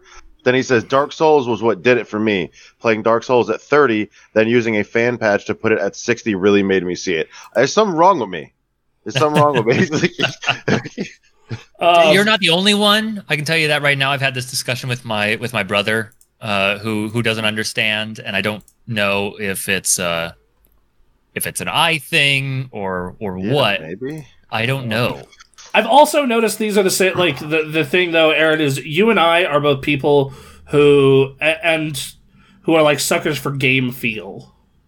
So sure. And the people I've noticed who care about it most are people who are really sensitive to that. Mm-hmm. Because you think it affects game feel more than just looking at it. Yeah, right? Visually, there's less motion blur and it's a little smoother, but it affects game feel more than anything else. I say no the same way. I keep trying to find the game to show her the difference. For me, it was Halo. Halo, and then Unreal Tournament were like the two that Last were but not least, Fast, where it's like fast moving. That's a good way to. like first person or just show someone VR when it's not running like below 60. If you want a real good. I should try. Maybe I should try. Hello. Yeah, I should try. I have no idea, dude. There you go. All right. maybe I should try Apex because I played a shitload of Apex on my PlayStation, and I do have it on my PC, but I've only ever joined a lobby, and I was like, nah, I don't want to play right now. Well, maybe that'll be different. Yeah. Yeah, like so. I think that. I think that we'll. So, I also there's obviously no right. There's no difference in if I'm using the controller or the keyboard, right? It's like it has nothing to do with that feel. No, right? No, because I play Gears on a fucking Xbox controller on this monstrous TV. So like that's that you once again Gears of War was the Gears of War I was able to notice fucking instantly. I was like, whoa, that's faster. That is way more responsive. Holy shit. HR Ninja in chat says play Luminous at 60, then play it at 120. The game is so much harder and faster at 120, it'll force you to notice it. Okay. I think that might be because that's also that game ties its game logic to its frame rate. Ooh, then in which case, yeah, it would be harder. It is, yeah. So, no, fighting games do that too. So, if you have a fighting game that has an unlocked frame rate, that's why you'll notice most fighting games have a locked frame rate. Like Dragon Ball is locked 60 no matter what. Mm-hmm. Right. It will not let you go below or above. I remember when I'm a big Skate fan, and Skate and Skate 2 were 30 FPS, and in Skate 3 they switched it to 60, and I was not happy because it was just different. Like, I don't know, like it's supposed to look, the camera angle and everything, it's supposed to look like it's on film, like you're recording a skate film, and then you're pushing it to 60 like I'm there, and it's like, I'm trying to remember, there was another game I played where the logic was, like, the logic of the game was linked to the frame rate, and it completely fucking broke it if you tried to play it above 60. And I'm trying to remember what the fuck it was. That's super weird. So, yeah, anyway. Adrian just says, I couldn't figure out why that game was so much harder than I remember doing it until I realized I was playing at 120. Yeah, that'll do it. Yeah, okay, Nier, that would make sense. Nier Replicant's logic. Yeah, those kind of games do that. That's why Devil May Cry, all the ones before 5 were locked at 60 on PC. Oh, man, Nier Replicant. Oh, thanks for reminding me. Damn. Anyway, so, no surprise, this console's starting to differentiate what they're good at. Sony with their faster load times, Xbox with their beefier GPU. Yep. Makes sense. The bigger difference this time around, no? Yeah, for sure. Which I appreciate.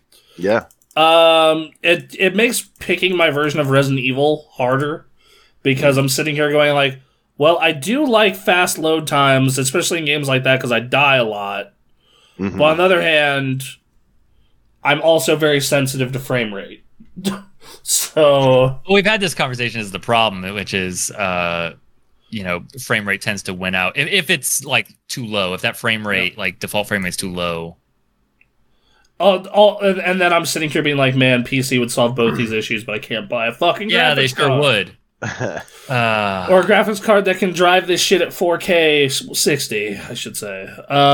So, hey, we got Game Pass releases. New ones coming. Game Pass. HR Ninja says, I should have gone with PC. It has ultra-wide support, but sub 2-second load times are very nice. Yes, they are. Yeah, that PS5 version. Mm-hmm. Technically, you can buy SSD that can provide those load times if you got the money. Yeah, if it's you want to spend $250 on a hard drive, homie, feels good. Yeah, feels real good. Yeah, just I paid like fucking Avengers or something. You know what? Actually, I did pay $220 for that fucking Series X SSD, and you know what? Yeah, it was worth it. Okay. It was worth it I never have to worry about storage on my Xbox. I fucking never have to fucking worry about storage on my Xbox. It's fucking great. Nice. That is pretty good. Okay, so coming to Game Pass, Dragon Quest Builders is already out. FIFA 21, Outlast 2, and Steep also came out the other day. Coming this upcoming week, Final Fantasy X 10-2 HD Remaster, Just Cause 4, Red Dead Online, Remnant from the Ashes, and because it links into our next news story, Psychonauts. The original, which is interesting because recently on the Xbox website, they let you download and preload Psychonauts 2. Right, yes. And then briefly after, the game page and features page went up for Psychonauts 2. So, and a lot of people are speculating that is an E3 release. Like a Psychonauts 2 was out today. Okay. Yeah. That'd be fun. So yeah, and it'd be gold at this point, right? Yeah, and not only that, but I went on the Microsoft website, right? And if you go to the Microsoft website and you try to go to the page now, it's has a redeem a code thing on it to redeem a code for Psychonauts 2, and that's all they have for it. Interesting. You can't pre-buy it on their page. You can't do anything. It's just redeem a code or go to its landing page. That's it. Dope. Oh, and then and then it has system requirements on it. It's a general overview and features list.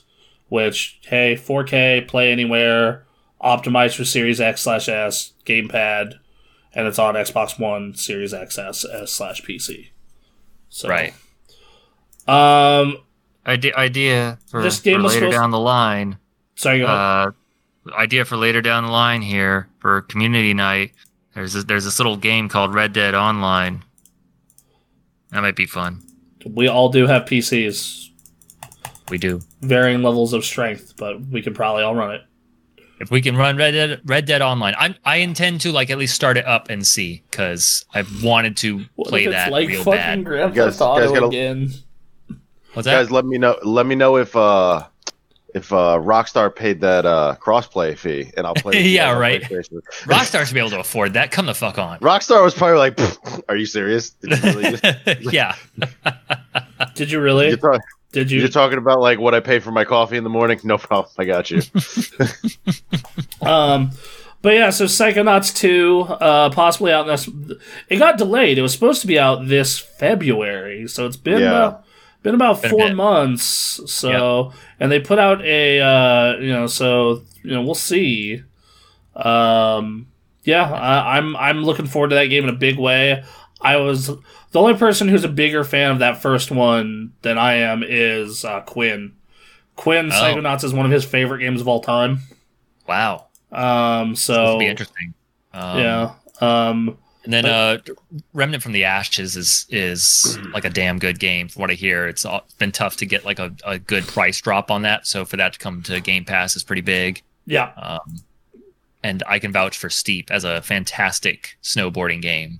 And Final Fantasy X is my second favorite Final Fantasy. So, but yeah, favorite of a lot of people. Yeah. So, oh wow. Yeah, a lot of good stuff coming. And that Psychonauts 2 stuff, I'm honest, it'd be pretty hype. And it's day one. It's out today on Game Pass. Go play it. Yep. So, games leaving Game Pass: Hotline Miami, Alan Wake, Battlefleet, Dungeon of the Endless, Plebby Quest, Final Fantasy IX. Final Fantasy IX. Oh. I'm bummed that that's leaving, because I eventually want to try that game out, because everyone has a weird Final Fantasy favorite. Some people it's it's 6, yeah, sure. 7, okay. 8, strange, but sure, okay. Leon is very beautiful. 10, sure. I 13, like 9 a lot. 9 is probably my third favorite. Nine is the one I've heard most recently. Like that's the newest one I've heard. Like is someone's favorite. A lot of people like that. Not one. 9 go. So here's the thing about 9 is like it goes back to the old, more fantasy side of Final Fantasy. Like 7 went all steampunk and all this shit, where like not like 9 was just like, nah, we're going back to the old ways.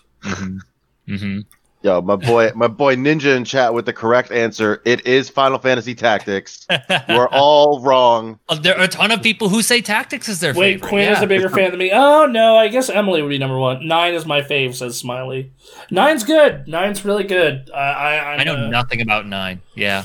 I like it a lot. So that's all coming to Game Pass. Now on to negative news that makes Bronson angry. For the next 3 news stories. Thomas with the woo. Thomas's favorite segment. Bronson gets mad at Blizzard. I mean, to be honest, that's probably like some of the most entertaining stuff on this channel is Bronson ranting about something. So here we go. Let's go. Let's do it, baby. All right. Blizzard has lost millions of monthly players. Hooray! Everyone, and I know why, because I'm one of them. We can go into a whole rant about that, but if you were here last week, you got a taste of that. Blizzard had 27 million active monthly users last quarter. Wow. This is down from 32 million in 2020 and 2019 and 38 million in 2018. Wow. People are leaving in droves.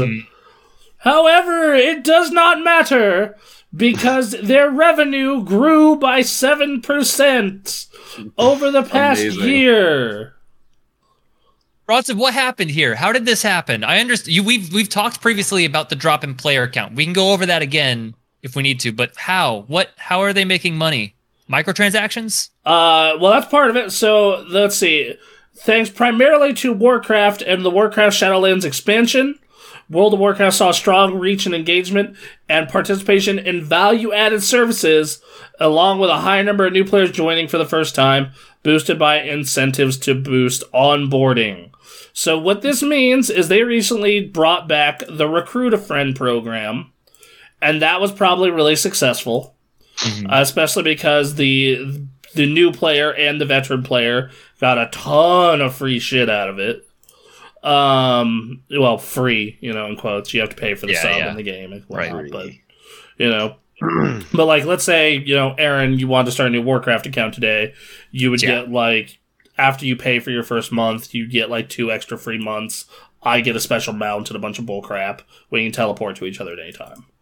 Right. So there's that. And then and then Blizzard has released a ton of microtransaction bullshit for this. Real quick, I just want to say in the chat, 3 things. HR Ninja says should have a stinger transition that just says Bronson rages for this segment, which, yeah, absolutely. But also the funnier part is I haven't unsubbed, but I should. Okay, unsubbed. Well, the thing is you're probably going to resub because I have fucking other news that's related. Wait, don't be so hasty, Ninja. Don't be. Hold on. Bronson's going to go crazy, and then he's going to say a bunch of positive shit. I'm going to say like 2 positive things, but there's a lot of built up rage. So over the past year, they have put out 1, 2, 3, 4 mounts, it looks like, in total. Oh no, 5 new pay mounts, which that's $125. At least 1 or 2 pets, and then a transmog outfit. On top of that, they have also done 2 separate programs, which they're currently running it. Where is if you commit to a 6-month subscription, you get a special mount or transmog or pet. Like right now, if you subscribe for 6 months, you get a golden flying bull. So that's a perfect example of them shitting the bed. Let's see. You're all expecting the okay resub message. We'll see here. We got a couple more news stories to go through. All of this is so basically that combined with Hearthstone heavily monetizing idiots, combined with the predatory loot boxes in Overwatch, and probably Warzone as well. If I were to guess, I don't pay for Call of Duty microtransactions because I think they're stupid, but I just like playing the game, so I don't have to worry about that. So all those things are probably a good indicator why. Along with the Burning Crusade related microtransaction bullshit I'm about to go over. So, positive news. Burning Crusade Classic is out June 1st. Can't wait. Looking forward to it. Big fan of old World of Warcraft. You're ready to see it on this channel. Yes, you will see my leveling process whenever possible. So big fan of classic World of Warcraft. Probably like it a lot more than modern World of Warcraft, in all honesty, every time I load the game up. And then same can be said for TBC. It's coming out June 1st, and the pre-patch is out March 18th. You're like, Bronson, that sounds like great news. A little soon, and the pre-patch is a little short, but mostly that's good news, right? Classic was a huge success. It's arguably more popular than regular WoW. Well, they're finding a way to fuck it up. They're finding a way. If there's a will, there's a way. Okay. Especially with Blizzard. Just fucking you. They have super Sony syndrome. Yes. Like something really, really good. It's like, oh man, and then Bronson's like, man, they're doing great. It's amazing. And then it just like crumbles. Like the facade of the stock market. So they've announced the Burning Crusade Classic Deluxe Edition. And you're probably wondering, wait, doesn't it free with your sub? Yes, the base game is free with your subscription. That is correct. However, they're giving you some options. First off, they're giving you the Reawakened Phase Hunter mount. So they went and they designed a mount for a game that is currently 14 years old that is exclusive to Classic. This is a new mount. This is gross. I went over why this was gross last week. Because WoW is Dogecoin. Yes. I went over this was gross last week. In old World of Warcraft, mounts were a really fucking big deal. If you had a mount that wasn't just the standard mount, fucking A, dude, you were probably a boss. So adding another mount to the game that wasn't in the original game, A, goes against the classic mantra of no changes, and B, great, now we're gonna have 1 million people on these goddamn serpent things. These phase hunters. Mm-hmm. They made another version of this mount for current World of Warcraft, which that's fine, whatever. The game's been, they've added the mounts forever. A special toy that's exclusive to Classic. A Hearthstone that's a Dark Portal. A special Illidan toy that leaves firing fell footsteps in your wake.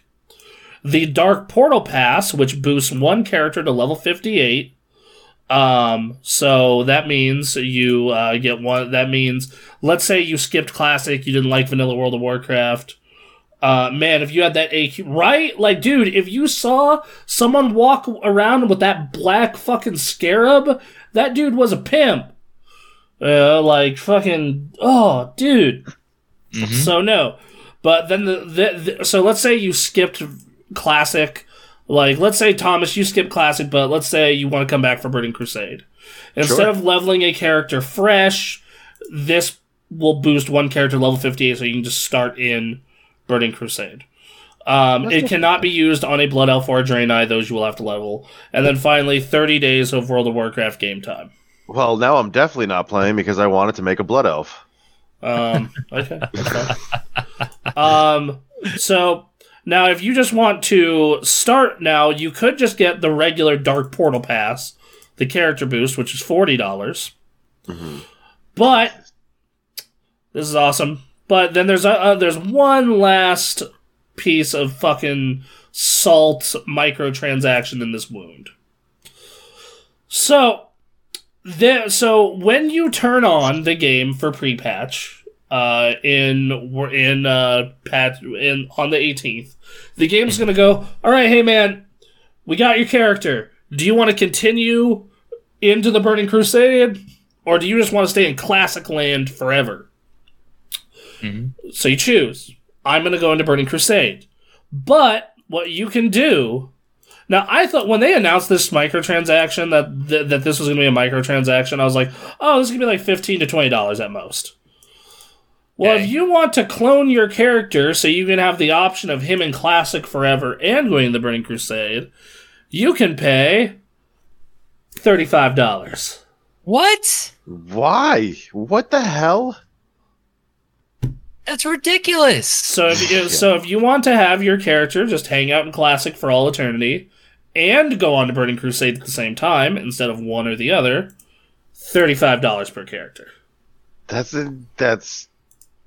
I don't even have words. Yeah. This is gross. That's real bad. Wait, what? Yeah. Wow. Yeah, that's God. Wow, fuck Blizzard. Like the thing about this is like I'm in I actually have no intention to play a warrior through Burning Crusade. I just don't have the patience to do it. So I'm like currently have a mage, and I'm like, do I want to power grind a mage? Do I just want to suck it up and buy the portal pass? And like, what do I do with my warrior now? Do I just leave him in Classic forever because I do like playing Classic, or do I carry him over to Burning Crusade as an alt? So like, fuck, Jesus, this is gross. All right, Ninja, where you at, man? It's funny because we'll get to this briefly later, but I finished Stormblood in Final Fantasy XIV, and because I did that, I'm considering like leveling a monk because I've been wanting to try that as a class or a job rather. And you know, the leveling process for getting a character up to that like is a long one. So they have a pass where you can pay $25 to just jump you up to 70.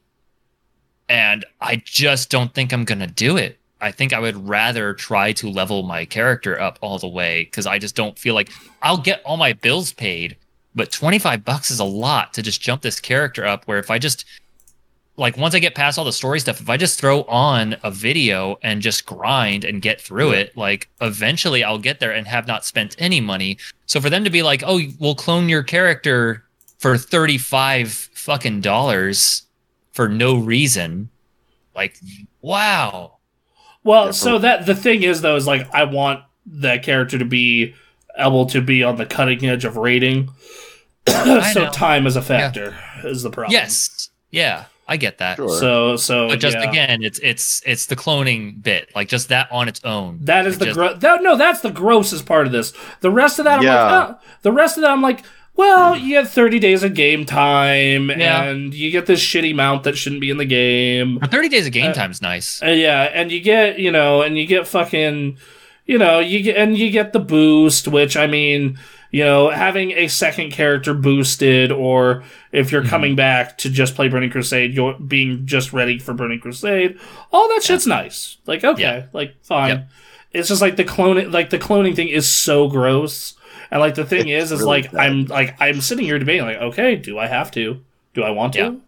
Yep. Like that that's the shitty part about it. Yep. True.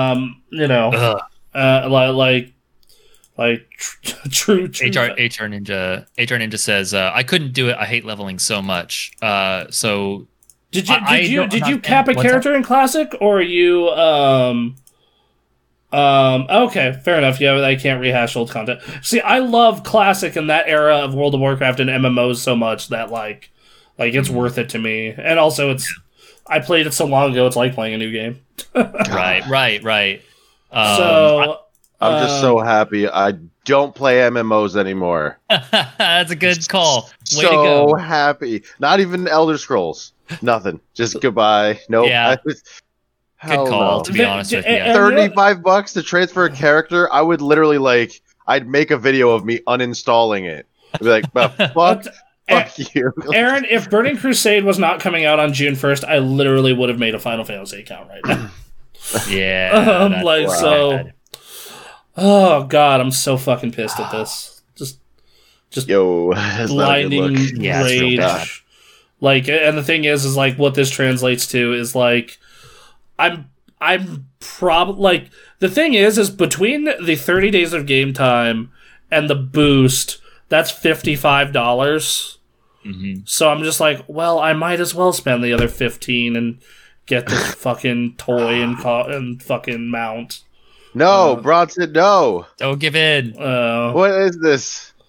You were just complaining about Sony paying fees, or Sony getting fees, and you're gonna throw all this money at Blizzard for nothing. And I mean, to be fair, if I was a game dev and I wanted crossplay, I would probably pay that fee as well.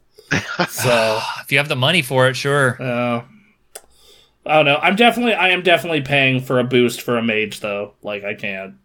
That's the weirdest part. Like I've always understood, like you don't have time to play the game, so we're gonna level boost you. But at the same time, it's like you're paying like what is it, $40 to not play a game that you paid for. Well, no. This is different because I don't want to level a maid through all the vanilla content. I am fine leveling it through all the Burning Crusade content. That's fine. That's what I'm here for. Mm-hmm. Like that. Like my mage is here for the new expansion. He is not here to relive what I relived on my warrior. So anyway, it's weird how high that price is to skip content that you've played on, especially for something that has a monthly subscription. Like they're already no. Well, I mean, this is why they made 7% more in profit. Yes, but lost because they got 20% grosser. Yeah. And the thing about this fucking mount that pisses me off in particular is like they added, and I went over this last week, is they added the fucking like cash shop during Wrath of the Lich King. It's like you guys literally could not have just waited for one expansion. Like for when you do, like you guys could have you had to just wait one more expansion to be gross, and you couldn't. Yeah.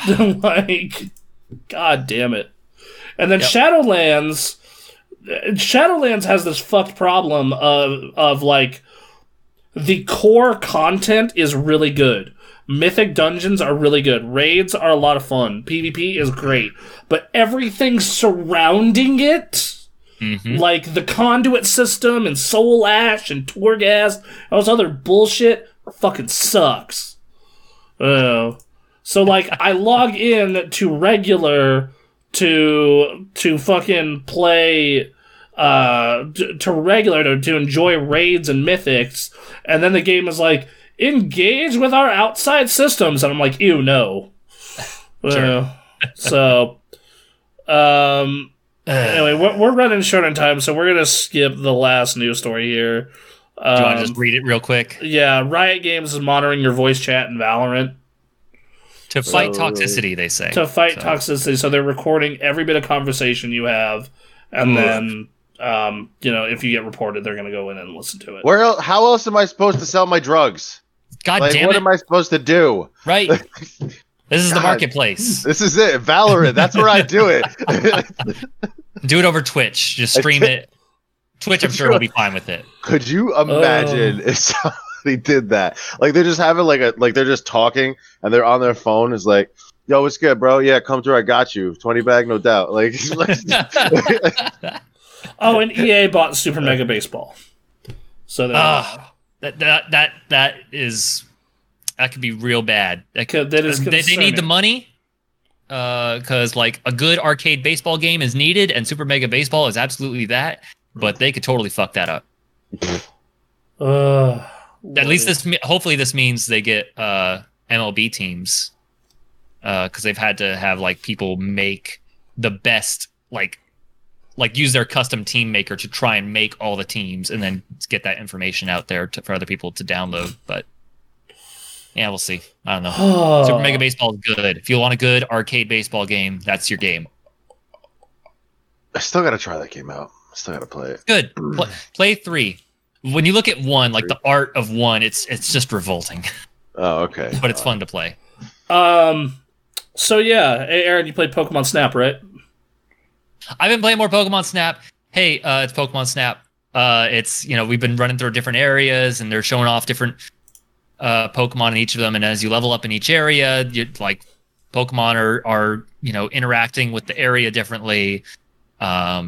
The rating system, the changes they made to the rating system, I talked about this last week, but I really enjoy them. There's a 1, 2, 3, and 4-star events, like activities that Pokemon do, and so you get ranked on each of them, and then there's a bronze, silver, gold, diamond, star system to see if you got, you did well based on a similar point system to what the original Pokemon Snap had.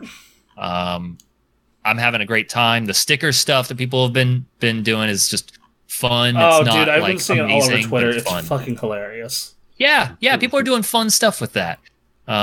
So yeah, no, it's been a great time. If you wanted Pokemon Snap, and like I said last week, the ability to have your portable system be the camera, and you're like moving around within the world to take your pictures, and then you're in a chair like this where you can spin around like you're in the pod.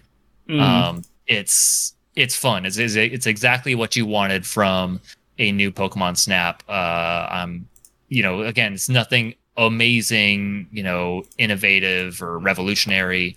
It's just exactly what a Pokemon sequel should have been. So I'm thrilled. That's Okay. awesome. All right, so I played more Monster Hunter Rise. They finally got me to dig Monster Hunter. You have been talking some Monster Hunter Rise in a way I was not expecting. They found a way. So what they had to do is strip away all the horse shit. Huh. The Interesting. fucking forever tutorials and the Yep. fucking million, there's millions of systems, but they fucking quickly engage you with them. And they get to the core part of the gameplay of just, okay, I go to town and I pick a monster and then I go fight it. Yeah. And it's marked on the map, it's quick, it's easy, it's fun.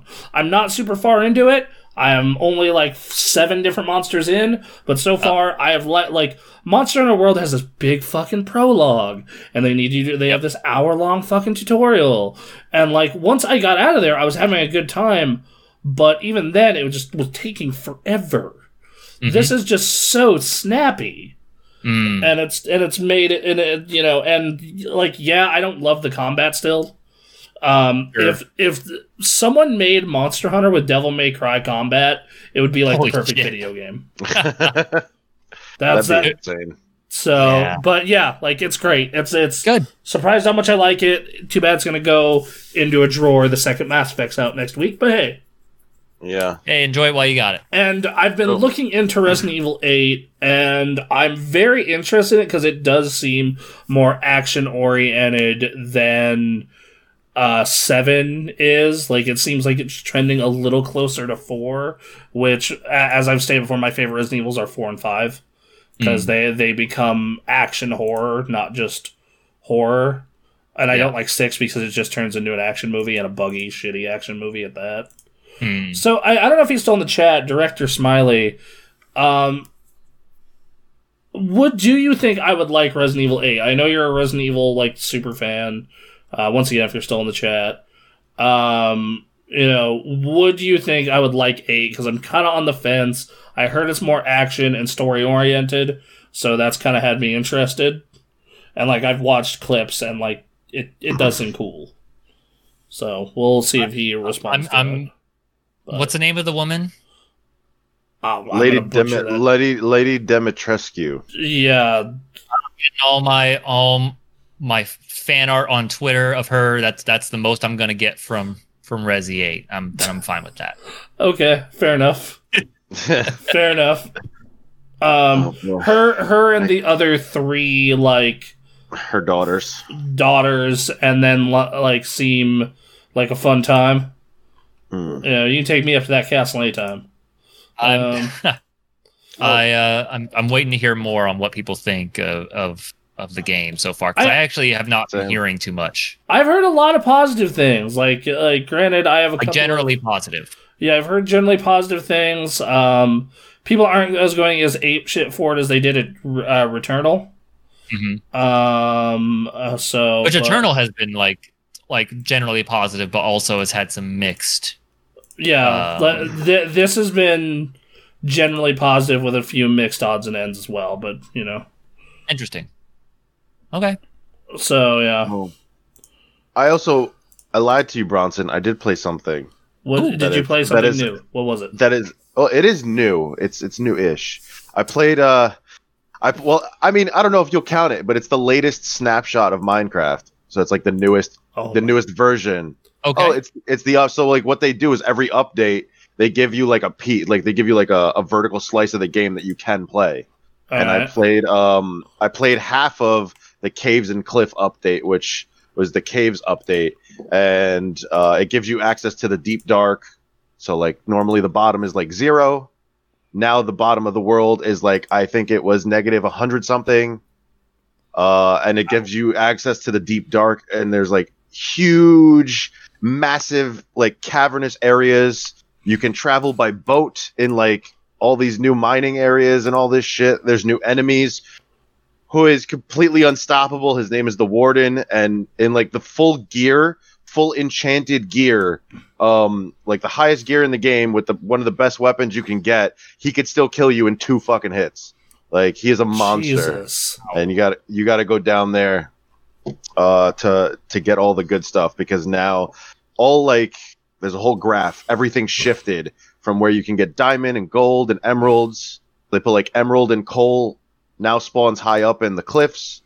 And diamonds spawn way further below than 0 now. They used to spawn at like Y16, which was the depth of the world. But now they spawn, I believe it's like negative 20.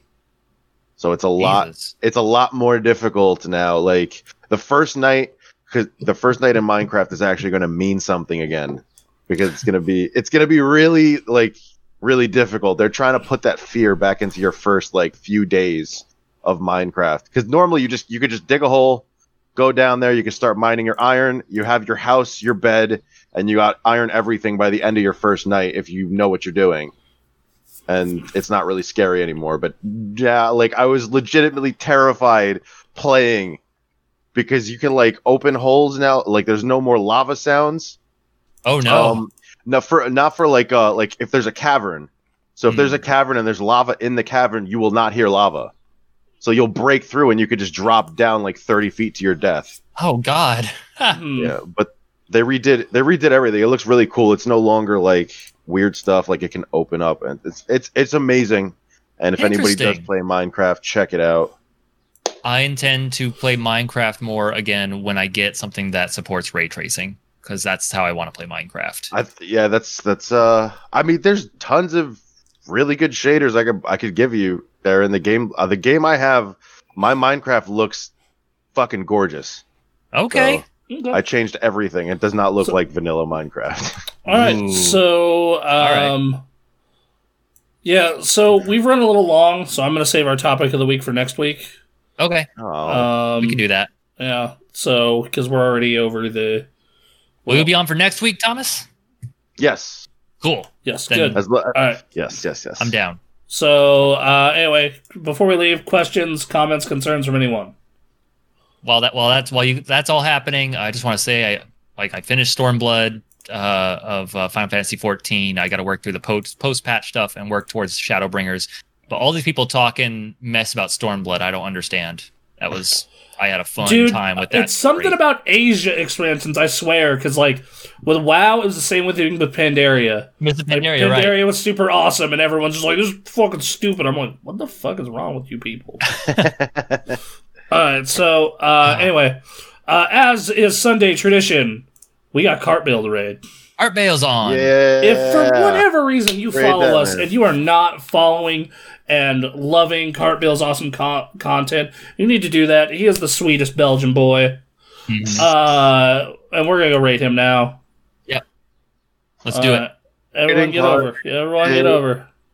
All right, see you guys next week. All right, see you next week. See you on Tuesday for more movie reviews. Woo! Bye.